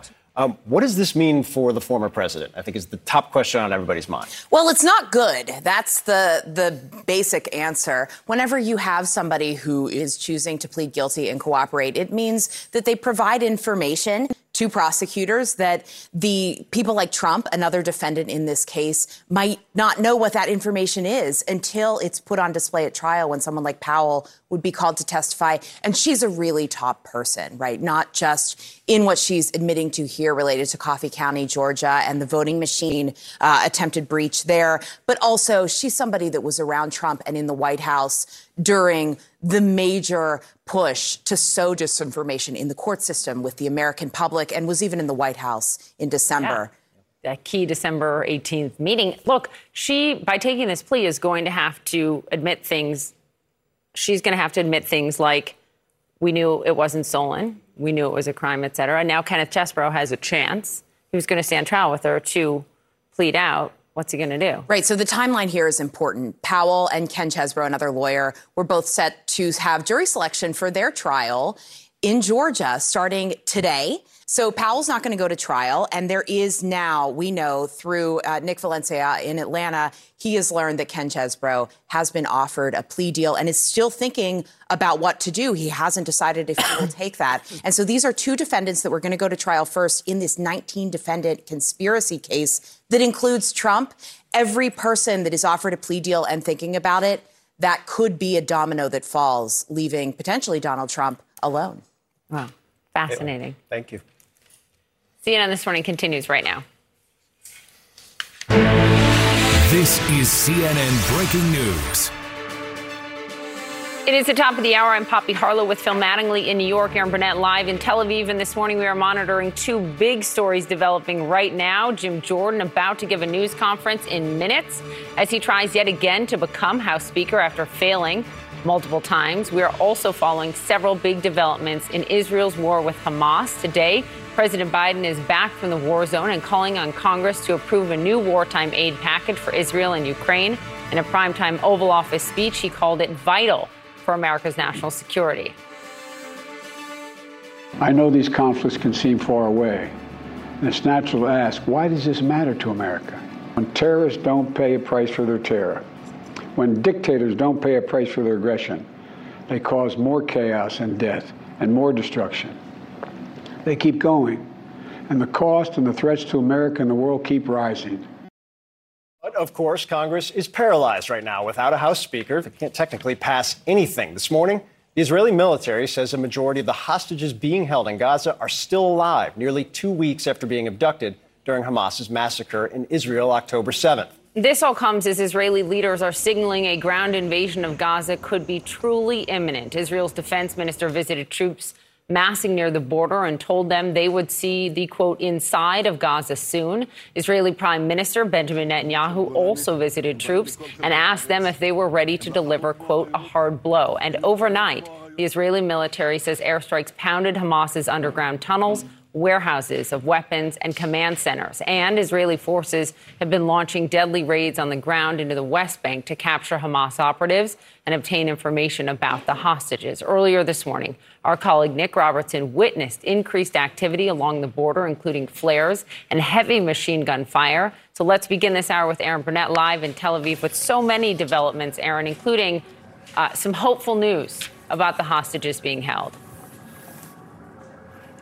Hugely hopeful news coming from the IDF. They say majority not clear what that means in terms of the numbers. 203 of them they have confirmed to be hostages. I should say we heard a couple thuds earlier this morning. Just worth highlighting. We've been here 10, 11 days now. There were days early on when there were lots of thuds from Tel Aviv that you could hear in Gaza. It appears that they have prepared that northern ground for whatever comes next. All of it, as we've seen through the week, has moved further south as we've seen those activities this morning. So we'll see what the day will bring, Poppy. as you have that major news coming possibly on the House Speaker dysfunction back home. Very soon, because Aaron, this is all connected, right? This is about, do you have a Speaker of the House who can approve a huge aid package that the president needs Congress to approve to help on the ground in Israel? Aaron, back to you very soon. You're looking at the lectern where Jim Jordan will speak. Phil, I mean, look, you reported a long time on the Hill. Surprised that he's going to hold this address, and as he pushes forward to still try to become Speaker despite multiple failures. I think, having covered Jim Jordan, it's not a surprise that he's continuing to fight. When he's a wrestler. He's a wrestler. He is known as a fighter on Capitol Hill. I think the difference between fighting when you're a small number in the minority and fighting against leadership versus trying to become leadership is a very different dynamic. I think right now, you heard from Tim Burchett just a short while ago. I think he's walking in. They want answers and a speaker. And Jordan doesn't have the votes for that. So we'll see what he says. Thank you all for coming. You know, a few years ago, Polly and I got a call from some friends live in the Dayton, Ohio area. We live about 40 miles north of there, and they asked if we were free to go to dinner with them on a few nights later, and we said sure. And they said, before we go to dinner, we're going to tour the Wright brothers' homes. And we said great. We enjoy history. Let's learn about these amazing two Americans. And so we go there, and you paid the lady at the door $5 from the Historical Society. And you go on this tour and you learn all these amazing things about the Wright brothers. You learn about the bicycle shop and the other things, the gadgets and gizmos they tinkered with and built. Fascinating tour. Last stop on the tour is Orville Wright's bedroom. And they tell you a few more things about this particular Wright brother. And then they close the tour out by showing you two pictures. First picture they hold up, that very first flight, 1903, in Kitty Hawk, North Carolina, in this thing they called a plane. And you first thought you'd see that and you think, how did that thing get off the ground? And the truth is it barely did. It flew like 100 feet, got a few feet off the ground. And you're thinking about that, and you sort of remember that picture from 8th grade, 9th grade, whenever they teach you that in school. And I thought, well, that's amazing. They put that picture down, and then they hold up a second picture. 44 years later, 1947, Chuck Yeager breaking the sound barrier in a jet. And I was like, wow, that I didn't know. That's amazing. In 44 years, we go from two guys flying 100 feet to another American breaking the sound barrier in a jet. And literally, that was the end of the tour. They put that picture down, and Polly and I start walking out. And as we're walking out that door, it hit me. Wait a minute. Why did they stop there? I represent Wapakoneta, Ohio, Auglaize County, Ohio, hometown of Neil Armstrong, who 22 years after Chuck Yeager breaks the sound barrier, steps on the moon. Stop and think about it. In 66 years, one lifetime, we went from two guys flying 100 feet to putting a man on the moon. It is a great country. A great country, the greatest country in my judgment, made up of great people. And right now, those people, I think, are starting to doubt and wonder about their government and about where our nation is headed. They see an open border. They see crime in the streets.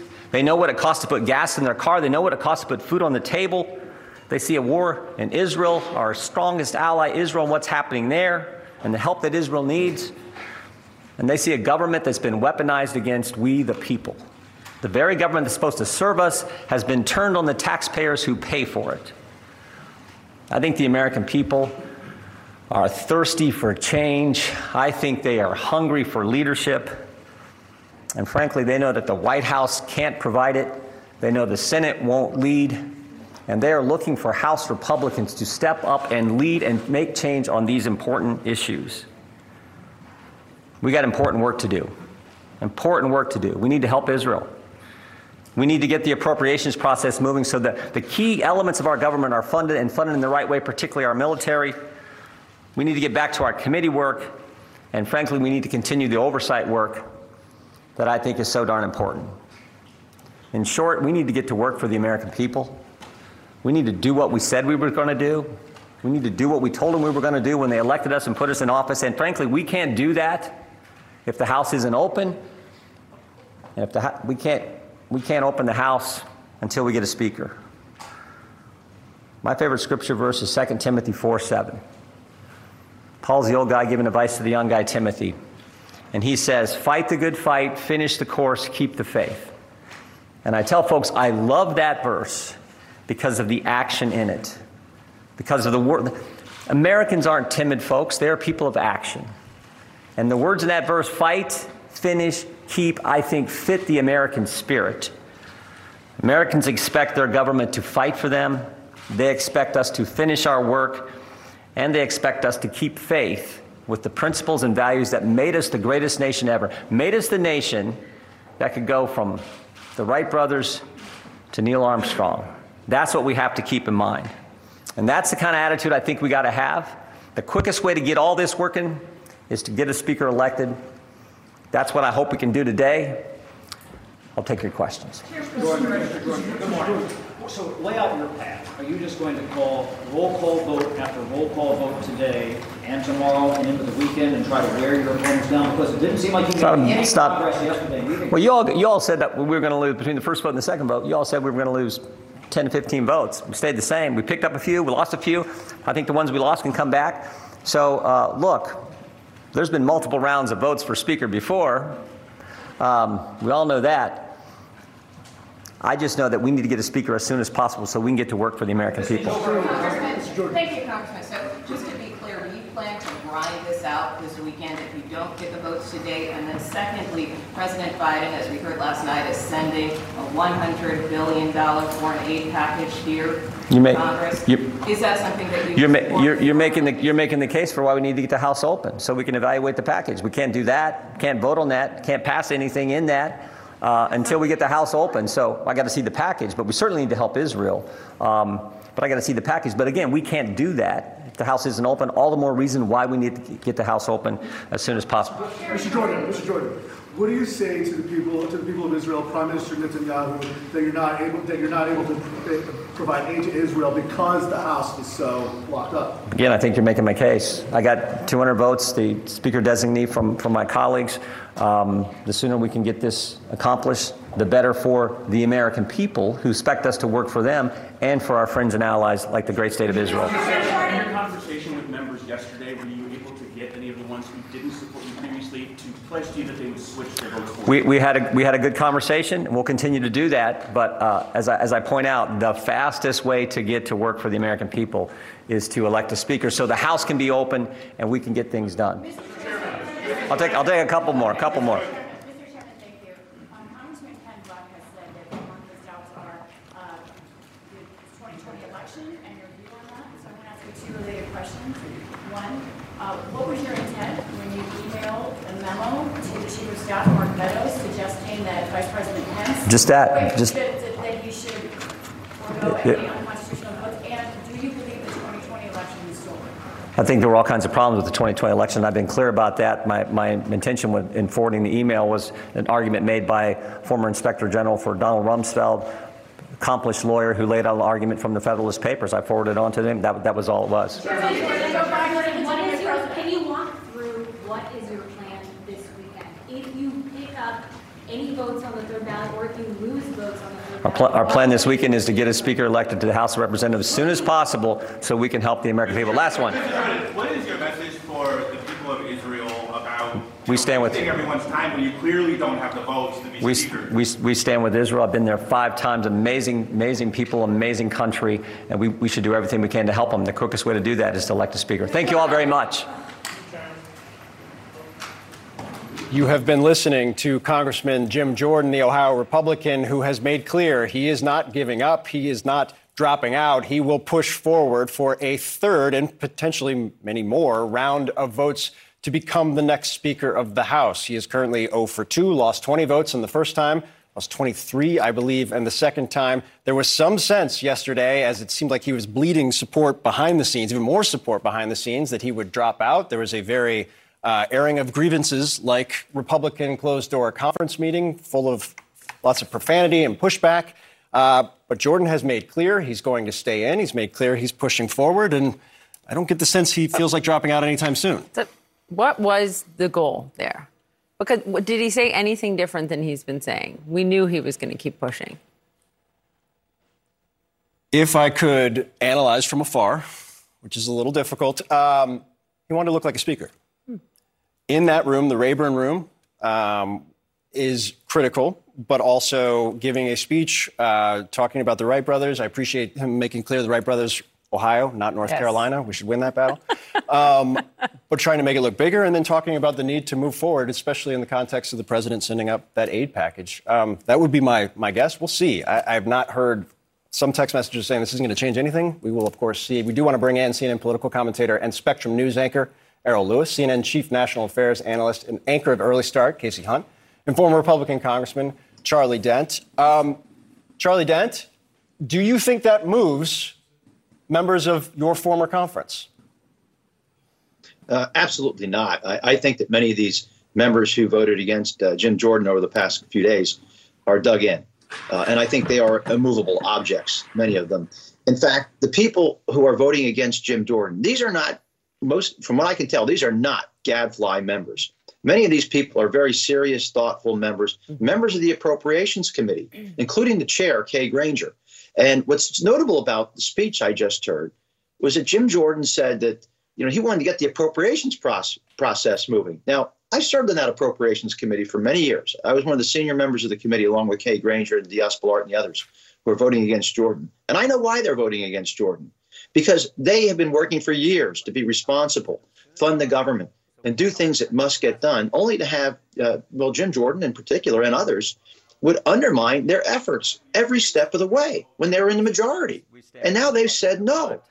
And they didn't do this lightly. They did this because they don't think that Jim is the right guy to help craft the types of deals that will need to be cut, like the one on November 17th to keep the government funding. That's what this is in large part about. They just don't think he's the right guy. In fact, I know that there are other members who have announced yesterday that they would not be supporting Jim Jordan today. I didn't hear anything in that speech that would get any of those folks to flip.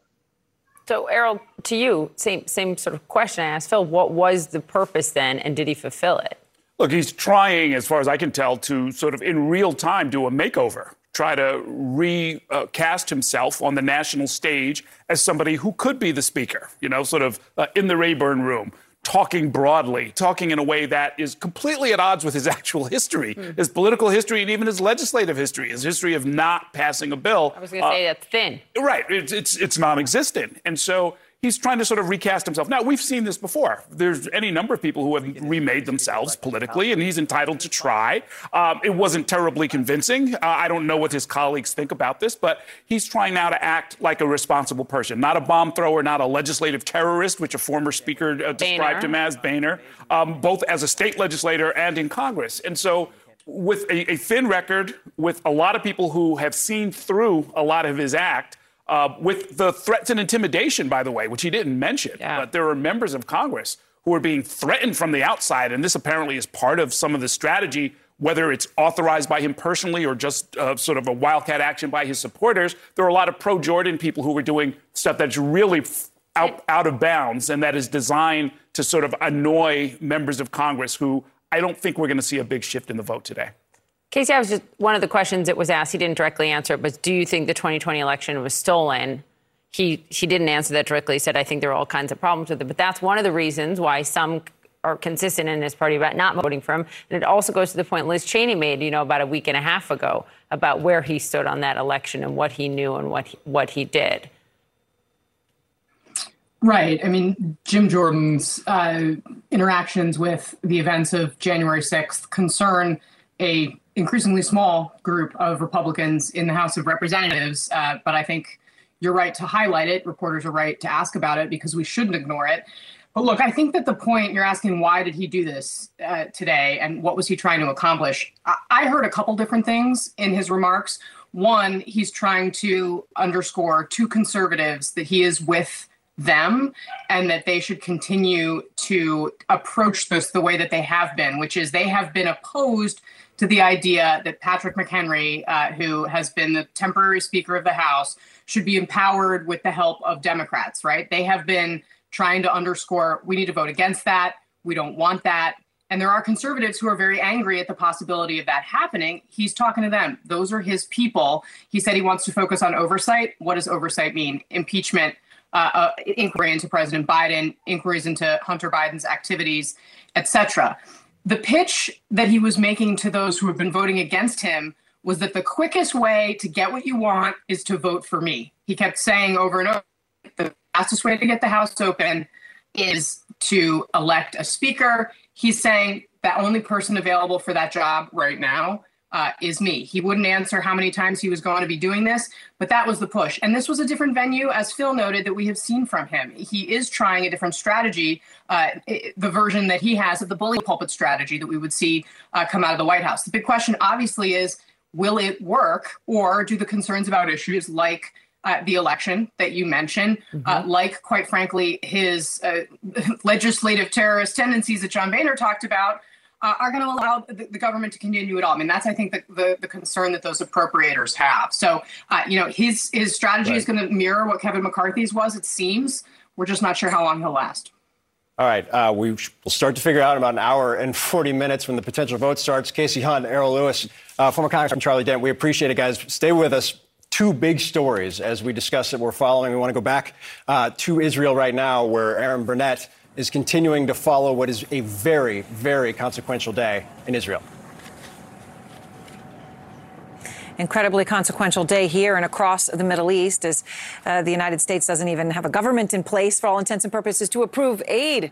And that's the reality. But, of course, Sarah Seidner is in the West Bank. And, indeed, we have reporters around the region. It is Friday. That is a day that people go to the mosque. And after there have been calls for mass protests, Sarah Seidner is in Ramallah in the West Bank. And, Sarah, what are you seeing? It was quiet earlier when people were attending mosque. Now they have left. And what are you seeing? It's not quiet anymore. Just a few moments ago, we heard gunfire, likely from the Israeli military that is posted up. I'm going to try to give you a bit of a shot of it, but let me show you what's happening here. People came after the Friday prayers. They came to march in solidarity with the Palestinians in Gaza, who are dealing with both a humanitarian crisis, no food, no water, no fuel, but also with a crisis of just getting the air strikes over and over and over again, which has killed so many civilians who are not part of the government, not part of the government that runs that place, that strip, Hamas. So you are seeing this sort of solidarity that was called for, by the way, by Hamas all over the Arab world and the world alike. But you are also seeing the journalists gathered here because this is kind of where the clashes happens. So, all right. You are genocide supporters. Okay, you are not welcome here. Genocide supporters. Fuck CNN. Fuck CNN. Genocide supporters.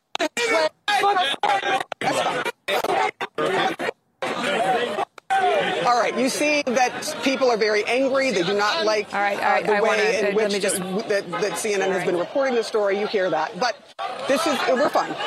But what you are seeing is the heightened fear, anger, frustration with what's happening in general, whether it is us.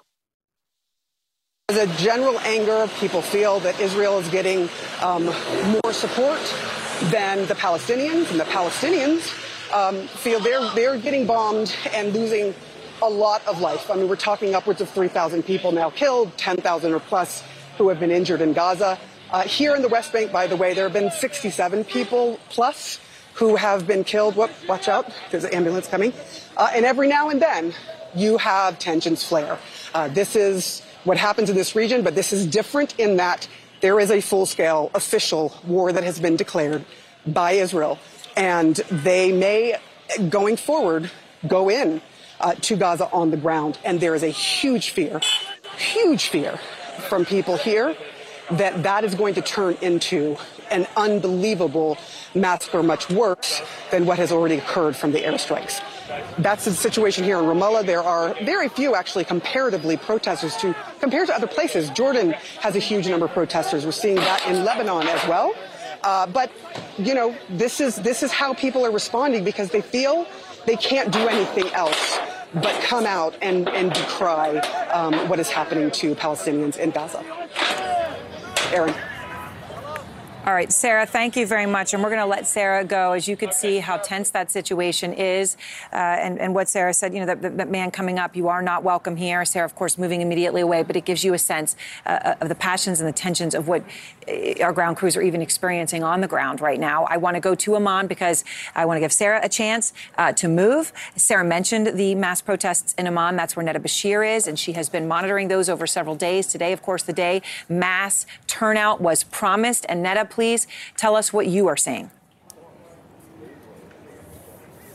Absolutely, mass turnout was promised, and that is certainly what we saw a little earlier today. An enormous march following Friday prayers in downtown Amman. This march has come to a bit of an end at this point, but we are expecting more protests later this evening, as we have done every night since the outset of this war began. Of course, here in Amman, there is a very strong feeling of solidarity with the Palestinian people, with people in Gaza. There is a very strong sense of outrage over the continued aerial bombardment of the Gaza Strip by Israel. And there's also anger, just as Sarah was experiencing there, over the coverage of this war. There is anger over the international response. Many here tell us that they feel that the plight of the Palestinian people, the plight of Palestinians inside Gaza, is not being addressed enough, is being ignored. And look, we've been speaking to protesters every night. Their message is the same. It is consistent. They want the world to pay attention to what is happening in Gaza, to call for a ceasefire, to bring an end to this war. Take a listen to what one protester we spoke to earlier today had to say.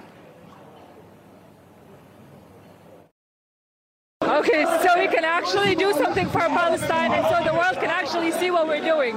So we can let the world hear what Palestine is, and how Israel is not actually a country. What is your message for the world? What do you want them to know? Why? To see that Palestine is one of the strongest countries in the world. What is your reaction to Israel's airstrikes, what you're seeing in Gaza? It's the most devastating things in the world, honestly, and I wish we all can do something about it, and we can make the world hear about it. Now, of course, it's not just happening in Amman. As you heard from Sarah in the West Bank, we're seeing protests there. We are seeing protests in Lebanon, Tunisia, Libya, Egypt, even Iraq. This is happening across the region. And in fact, we're seeing that reflected in other parts of the world, too. We're seeing huge protests in Europe, in the US. This is a cause that has really drawn out crowds to the street. Many people are deeply angry about what they are seeing in Gaza, not just the airstrikes, but the siege, the crippling humanitarian situation on the ground. There is a real sense of frustration and anger here. And we are anticipating that we will continue to see these protests so long as those airstrikes continue, so long as the siege on Gaza continues. And it's not just on the popular front. We are hearing this expressed by Arab leaders as well. King Abdullah of Jordan has been vocal in condemning the violence and calling for an end to the siege, as has President Abdel Fattah al-Sisi of Egypt. This has been reflected across the board. We are seeing that diplomatic movement, of course, particularly focused on the Rafah border crossing and attempts to get crucial aid into Gaza. But as the death toll continues to mount in the Gaza Strip, these protests are only going to intensify. And while we have seen that march earlier today begin to dwindle now, we are nearing the afternoon. What we are anticipating this evening is another enormous show of solidarity with the Palestinians, another enormous show of protest. What we have seen for the last couple of nights is hundreds of people gathering towards the Israeli embassy here in Amman, a huge security presence, but that has not deterred the protesters. Aaron? All right, Netta, thank you very much. And Phil and Poppy, you know what Netta's seeing and expecting this evening, but also what we see Sarah dealing with on the ground in Ramallah, obviously, you know, it is so important, right? These are pro-Palestinian protests, but there is also the perception of where the media stands, where American media stands. You are not welcome here. There is an anger and a resentment and a rage, and it is real.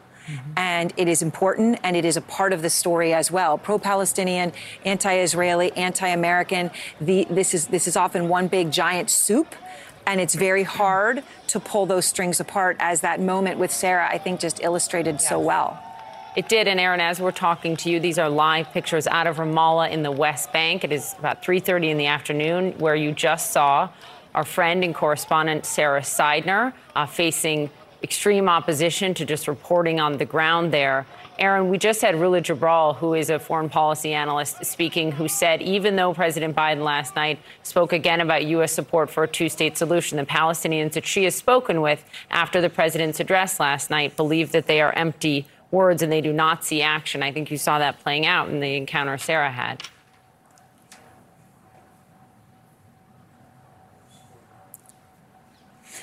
Yeah, absolutely. And I think it is important, as Rula has said, there is just this groundswell. And what you see in Ramallah, we are going to see a lot more of it because we do know Israel's going to do something. It's going to be something notable. They say they're going to see the inside of Gaza. That's unacceptable on the Arab street. Just the other night, right? So I'm not even talking about now, but after that Gaza hospital bombing news, Phil and Poppy, there were 80,000 people demonstrating on the streets in Adana, Turkey, a place that most Americans have never even heard of. Adana, Turkey, there's a U.S. consulate there. There were 80,000 people reportedly outside of it, and that consulate, my understanding certainly was closed at that time. I don't know if it's reopened, but had been closed because of that. And that is where we are right now, and it is an escalating cycle.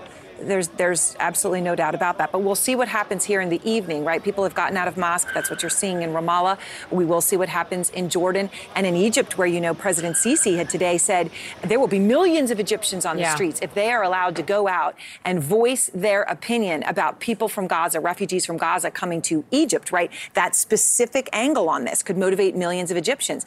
Protests in Egypt have been banned since we were all there in Tahrir Square. They have been banned by Sisi. He is allowing them back out in light of this. So we have all of these places to watch. And as I should say, the Middle East is a region where a lot of things happen at night.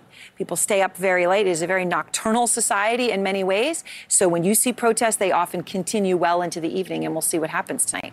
Aaron, thank you very much. And such a critical point about Egypt and what we may see unfold there. We will get back to you, to Sarah, very quickly. We're keeping an eye on all of this. Again, live pictures out of Ramallah and the West Bank. Back in a moment. More CNN This Morning to come after the break.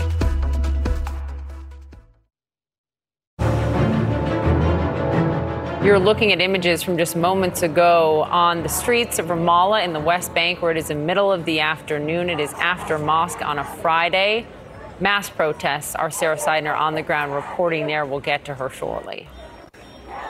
As those protests continue throughout the region, we're also seeing Israeli forces apparently on the brink of entering Gaza. A U.S. warship in the Red Sea has intercepted multiple missiles. U.S. military bases in Iraq and Syria have had to repel attacks. There is just a very dynamic and fluid situation right now in the region. With us now, with a look on what's going on, CNN Chief National Security Correspondent Jim Sciutto.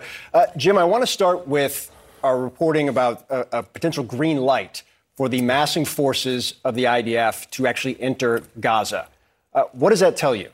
Well, let's look at what we're already seeing down by the border. As you mentioned earlier, our Nick Robertson seeing these flares go up. Typically, you launch these flares to get better vision as your forces make plans for going in. And we're beginning to hear from Israeli politicians what the goal of this operation is. We've known for some time, and our teams have witnessed all the forces, all the armored personnel carriers, tanks, arrayed around Gaza, particularly this northern area. And now Israeli politicians are publicly describing what the goal of this operation is. To go in, they're saying it may very well be a long war, but then create these barriers here around Gaza, basically a no man's land. They say it's going to be a free fire zone so that no one inside Gaza, in particular Hamas fighters, Islamic Jihad, etc., can get even close to the border, but also then afterwards reserving the right and the ability for Israeli forces to go back in as necessary. One of the Israeli politicians mentioned how things work with the West Bank. That's how it works now with the West Bank. Israeli forces, they go inside frequently. They carry out attacks frequently there against militants. They're basically setting up for the same thing when we look at what's happening in Gaza City now. And that, we should note, portends a difficult operation inside Gaza. Jim, this and then the broader context of what is happening across the region, right? There has been activity involving U.S. warships concerning Yemen. There's major concern about that. There has been active attacks by drones on U.S. bases in Iraq and in Syria.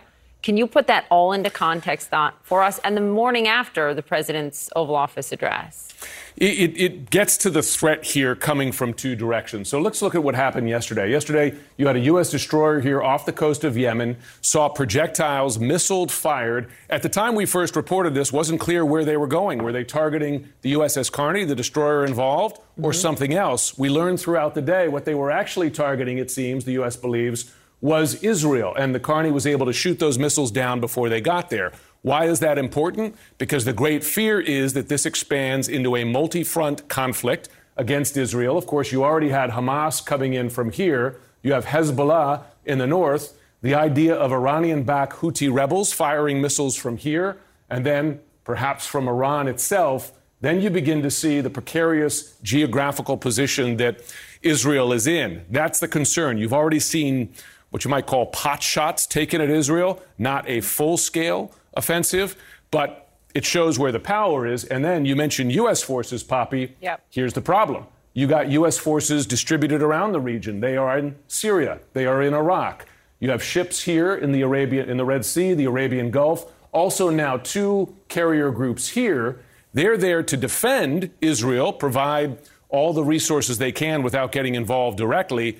Sad fact is, though, they're potential targets. And yesterday we saw drones, rockets targeting U.S. forces in Iraq and Syria. Of course, concerns about U.S. ships down here and ships in the Eastern Med. One point I would make, Poppy and Phil, Hezbollah today, operating out of Lebanon, has thousands upon thousands of missiles, and those missiles are capable of hitting ships. They hit an Israeli ship during the 2006 war.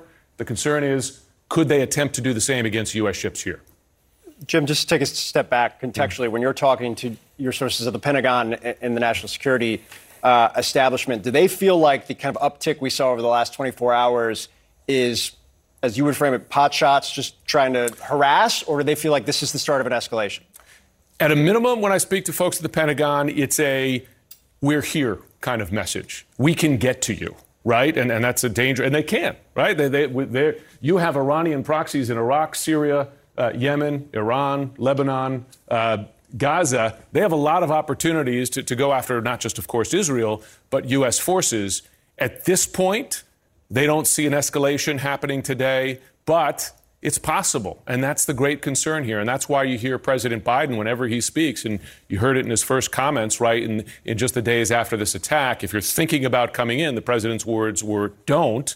And there's a lot of message sending with these forces that are going there. But listen, as you or the three of us know, having covered this area, these tensions for some time, there are leaders in these nations who are willing to take risks, right? And would they take that risk? Remains to be seen. Yeah. Jim Sciutto, extremely helpful this morning. Thank you very much for all of that. Well, clashes at the Lebanon-Israel border, that's north of Israel, over the past week have been raising fears about a wider regional war. Earlier today, Israel announced the mandatory evacuation of an Israeli city near Lebanon, then pulled that back. We'll speak to Lebanon's Minister of Foreign Affairs next.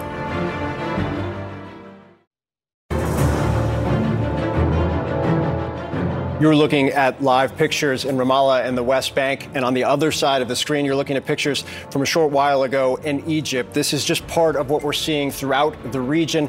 In Ramallah, there have been protests. Our colleague Sarah Seidner was just in the middle of one. But to the right of your screen, you will see what is happening in Egypt, where political parties throughout the state, for an issue that had often been banned, almost always banned by President el-Sisi, protests nationwide.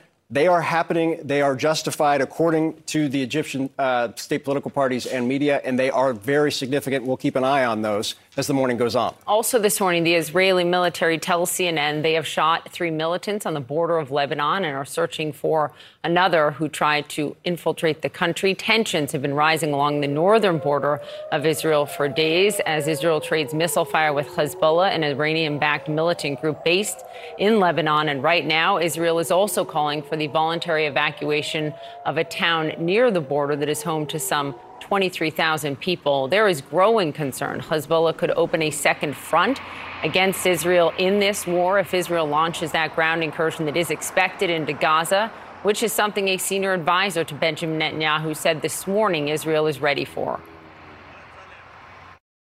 And we're building up our forces, and we're ready to move. And if you've interviewed any of those soldiers on the front, you know there's a determination to go and to do what needs to be done. Joining me now is Lebanon's Minister of Foreign Affairs, Abdallah Abu Habib. He is also the former Lebanese ambassador to the United States. And Mr. Minister of Foreign Affairs, I appreciate your time this morning. Let me begin with the question of what your government's response is this morning to this cross-border fire coming from Hezbollah into Israel. I think even more importantly, what, if anything, is your government doing to rein in Hezbollah? Well, first, we have been very afraid and very worried that the war could spread to Lebanon. This is the last thing we want. We've had wars. It's enough for us. And we're trying to have peace now in southern Lebanon. The issue is that there are a lot of exchanges, bad exchanges between the groups in Lebanon and Israel. Both accuse the other of starting it. What we're asking is that for Israel to call for a ceasefire for 48 hours. If they do that, then we'll know exactly who's starting what. So really, we don't want war. The government does not want war. We are dialoguing with the various groups, but it is uncontrollable because it depends all on what happened in Gaza. Gaza is a very important issue to a lot of people in the region, and not only in Lebanon, but also in Syria and Jordan and Iraq, and of course in Palestine. So what happened in Gaza, if there is excessive invasion of Gaza, it really is out of control. Foreign Minister, are you in touch? We are asking. Mr. Foreign Minister, are you in touch? Are you actively speaking with Hezbollah militants, trying to enact that deterrence that you're talking about right now, advocating for that deterrence? No, we are talking with them all the time. And we're talking with the Iranians, and we're talking with the Syrians, everybody. We are trying to stop the damage, but sometimes things get out of control, like what happened in southern Israel.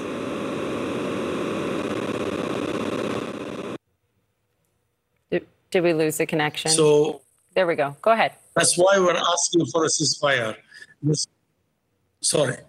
That's why we're asking a ceasefire. That's why we're talking to the various parties. Most people here, there is no war yet. Yes, there is skirmishes, but there is no war yet. And it all depends on the limitation or how far and how long would be the war in Gaza. Well, look, this is what just this morning, one of the spokespeople, Colonel Lerner for the IDF, said that basically they will hold your government responsible for any attack from Hezbollah. I just want you to listen to this, and I want to give you a chance to respond. Here it is. The government of Lebanon, anything that happens from their sovereign territory, they are responsible for, and they will be held accountable for. This is a sovereign state. It has control over its borders. They have the responsibility to make sure that terrorists like Hezbollah, a terrorist army, does not launch attacks against Israel. They put, Mr. Foreign Minister, that responsibility on you. I know. They said more than that. They said they will return Lebanon to the Stone Age and so on. If they stop, nobody is talking in Lebanon. Even Hezbollah is not saying anything in Lebanon. The leader of Hezbollah did not make a statement yet. If they stop talking, they are inciting the situation. They are making it worse by their talk. So it's better for them to really call for a ceasefire. So because they are a country, the others are militias. So let's call for a ceasefire and see what happens instead of threatening. No, there is no way to threaten now because the damage would be worse for them as much as for us. It would be Lebanon. That's what we are afraid of, would be damaged, would be destructed. But their country is not going to be safe because all of these resistance forces have a lot of weapons and they're going to use them. Look, Mr. Foreign Minister, you warned just several months ago that given the breakdown of the government in Lebanon, it does not have a president right now, that if there were a breakdown further, that it could be worse in the situation, in your words, than that between Israel and the Palestinians right now. I have to ask you, there are many people that are looking at your government right now, criticizing it for ultimately having no say over whether your country is at peace or is at war, and that this is essentially a call that a paramilitary group, an unelected body, will ultimately make. And I wonder what you say to that criticism. I'd say that not only Lebanon, every country in the region, if the situation gets worse in Gaza, every country in the region is not going to have much say. Every government in the region is not going to have much say of what happens in the street or on the borders with Israel. It's not an easy situation, and the Israelis should understand that. The governments of this region, including that of Lebanon, despite the fact we don't have a president, we do not want war. We don't want to see destruction in our countries. But if things get out of hand, God knows what would happen. Not for us only, not for the countries of the region, also for Israel as well. So it is better to control it in Gaza because the people are interrelated here, politically and even blood-wise. So we cannot hold them from doing some revenge if really the situation in Gaza is going to be worse than what it is now. Meaning you cannot hold back Hezbollah. That's what you're saying. Now we are dialoguing. They don't want war. Okay. They do not want a war. But, I mean, you cannot control it. It all depends, again, on what happens in Gaza, on the invasion of Israel to Gaza.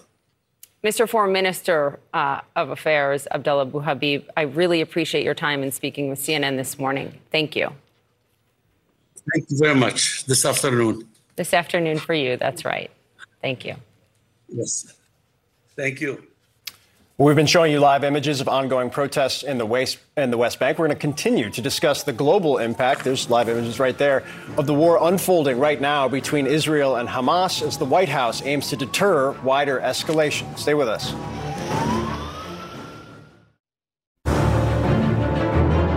Welcome back. This has been a very fast-moving week in Israel's war against Hamas. It started with Secretary of State Antony Blinken crisscrossing the Middle East.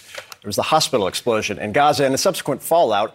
It then quickly took over the headlines midweek. That was followed by President Biden's historic trip to Israel, where he showed full-throated support for the Israeli war effort. And, of course, the canceled meeting in Amman, Jordan, that was supposed to occur. Now, pro-Palestinian protests have flared up across the region and are leading into what could be a very eventful and consequential weekend. Joining us now is CNN host Fareed Zakaria. I actually want to start where Poppy left off with the foreign minister. The idea of leaders not having control, him saying, I can't control what the street does. In Lebanon, it's a little bit different in terms of Hezbollah's power versus the government's power. But what did you take away from that? I think it shows you the limits of Bibi Netanyahu's strategy for the last really 15 years. He's been prime minister on and off for most of that time, which has been completely ignore the Palestinian issue, provide no path for Palestinian political rights, political settlement of some kind, and try to make peace with the Arabs. On the theory that particularly the Gulf Arabs don't really care about the Palestinians. They mouth the rhetoric, but they really don't care. And what you saw with that very good interview that Poppy did was that there are limits to that strategy, because even if they don't care, it is true that it is this great popular cause among the people of the Arab world. And particularly if they feel there is no political path for the Palestinians, that these people are living in miserable conditions, it makes them much more prone to support anything. And now, to be absolutely clear, none of that condones the brutal terror attack of Hamas, but there is a political context, particularly to the Arab support. So these governments are all calculating, how much do we give in? And remember, many of these governments are not democracies. So this is a way of letting out steam for popular views, anguish, anger. You made a really interesting argument on your show last week and in your column, and I'm just going to read the crux of it, about the strategic prize. And you said the establishment of normal relations between Israel and Saudi Arabia would be the severest setback for Hamas, Hezbollah, and Iran. Not a military setback. You were saying go forward with what everyone is essentially saying now is dead in the water. So if you think about it, what is Hamas reacting to? Hamas is reacting to the idea that Israel and the moderate Arab states are going to, ally, have normal relations, have economic and technological exchanges, that there's going to be a kind of world of peace and prosperity. And for Hamas, a terror organization, this is terrible, right? So they want to burn the house down. The best riposte to that would be continue to build that world of peace and prosperity. But in order to do it, you have to solve, or at least be on a path to solving the Palestinian issue. The Netanyahu's approach fundamentally seems to assume that there is no issue, but there are 5.5 million Palestinians who live between the West Bank and Gaza, and they do not really have political rights. And you can't just pretend that problem doesn't exist. If you can find a way to provide some political path there, restart relations, notice none of the countries that have signed the Abraham Accords with Israel are breaking off ties yet. Mm-hmm. So you can tell all these guys want to have relations with Israel. They understand that that's a bright future for them. Mm-hmm. It's a win-win. But you got to give them some path so that they don't seem as though they're trampling on Palestinian rights. Yeah. That lack of path, I think, gets to a question we've been asking all week, which is if Israel goes in, if they do what they say they plan to do to Hamas, both the military and political organization, what next? If you look at the West Bank and you look at how Abbas leads in his respect, not just with Israel, but also with his own people, we've seen protesters calling for his ouster. The Palestinian Authority is certainly not the strongest of governing institutions. What's next in Gaza? What's next in the West Bank? You're absolutely right. And add to that complexity, there have been a lot of settlers who've been going around and shooting Palestinians. I mean, I can't remember the numbers, but it's, dozens have died in the last 6 months. A bunch have died in the last few days. And so all that adds to this complexity. And, it's important to remember Abbas is largely unpopular because he's feckless, corrupt, but also because it's seen that he has promised we'll recognize Israel, we will work with them. And he's gotten, from the Palestinian point of view, nothing for it. So that's the problem here, which is that you have delegitimized and undermined the one Palestinian partner you had who recognized you, who renounced terror, was trying to work with you. And as people in Israel have reported, this was part of a strategy that Netanyahu had of building up Hamas to undermine the Palestinian Authority, right, so that he could say, hey, there's no path, there's no peaceful path, we just have to kind of keep going. What it makes you realize is that this is so fraught with complexity that the Israelis should really spend a lot of time thinking about the day after. You asked what happens. So let's assume everything goes well in this war. They take Gaza City, they take Gaza. Then what? Do they want to reoccupy Gaza? If they leave, Hamas will come back. If they stay, Hamas will launch terror attacks and an insurgency. We know that because they were in Gaza for decades, and that's exactly what happened. That's why they left. What's the other path then, Fareed? I think that in general with terror, the terrorists are trying to provoke an overreaction. They're trying, that's what 9/11, that's the goal, to produce a massive overreaction that then produces civilian casualties and people start siding with the terrorists. Be strategic, go in targeted. If you're trying to, the Israelis used to have a rule many, many years ago that the goal that they would bide their time and they would take out every terrorist who planned and executed this. Maybe that's several hundred people. Go after each single one. Be narrow, be strategic. Imagine if we had done that after 9/11, instead of invading two countries, building up, a massive bureaucracy and spending what some estimate is $8 trillion. Have we become more secure because of it? Yeah. We heard the president with that warning last night. Again, learn from our mistakes after 9/11. Fareed, thank you. So look forward to the show this weekend. Appreciate it. Just moments ago, the attorney for Kenneth Chesebro just arrived at an Atlanta area court. Chesebro is accused of being the architect of the fake elector scheme and was indicted on 7 criminal charges. And CNN just learned he was offered a plea deal, jury selection, and that trial is expected to begin today. CNN News Central continues right now. That is it for this episode of CNN This Morning. You can check out our lineup of podcasts and showcasts at cnn.com/audio or in your favorite podcast app. Thanks for listening. Quality sleep is essential, and that's why the Sleep Number Smart Bed is designed for your ever-evolving sleep needs. So you can choose what's right for you whenever you like. Need a bed that's firmer or softer on either side? Helps you sleep at a comfortable temperature. Quiets their snores. Sleep Number does that. Sleep better together. J.D. Power ranks Sleep Number #1 in customer satisfaction with mattresses purchased in-store. And now, save 50% on Sleep Number limited edition smart beds for a limited time. For J.D. Power 2023 award information, visit jdpower.com/awards. Only at Sleep Number stores or sleepnumber.com.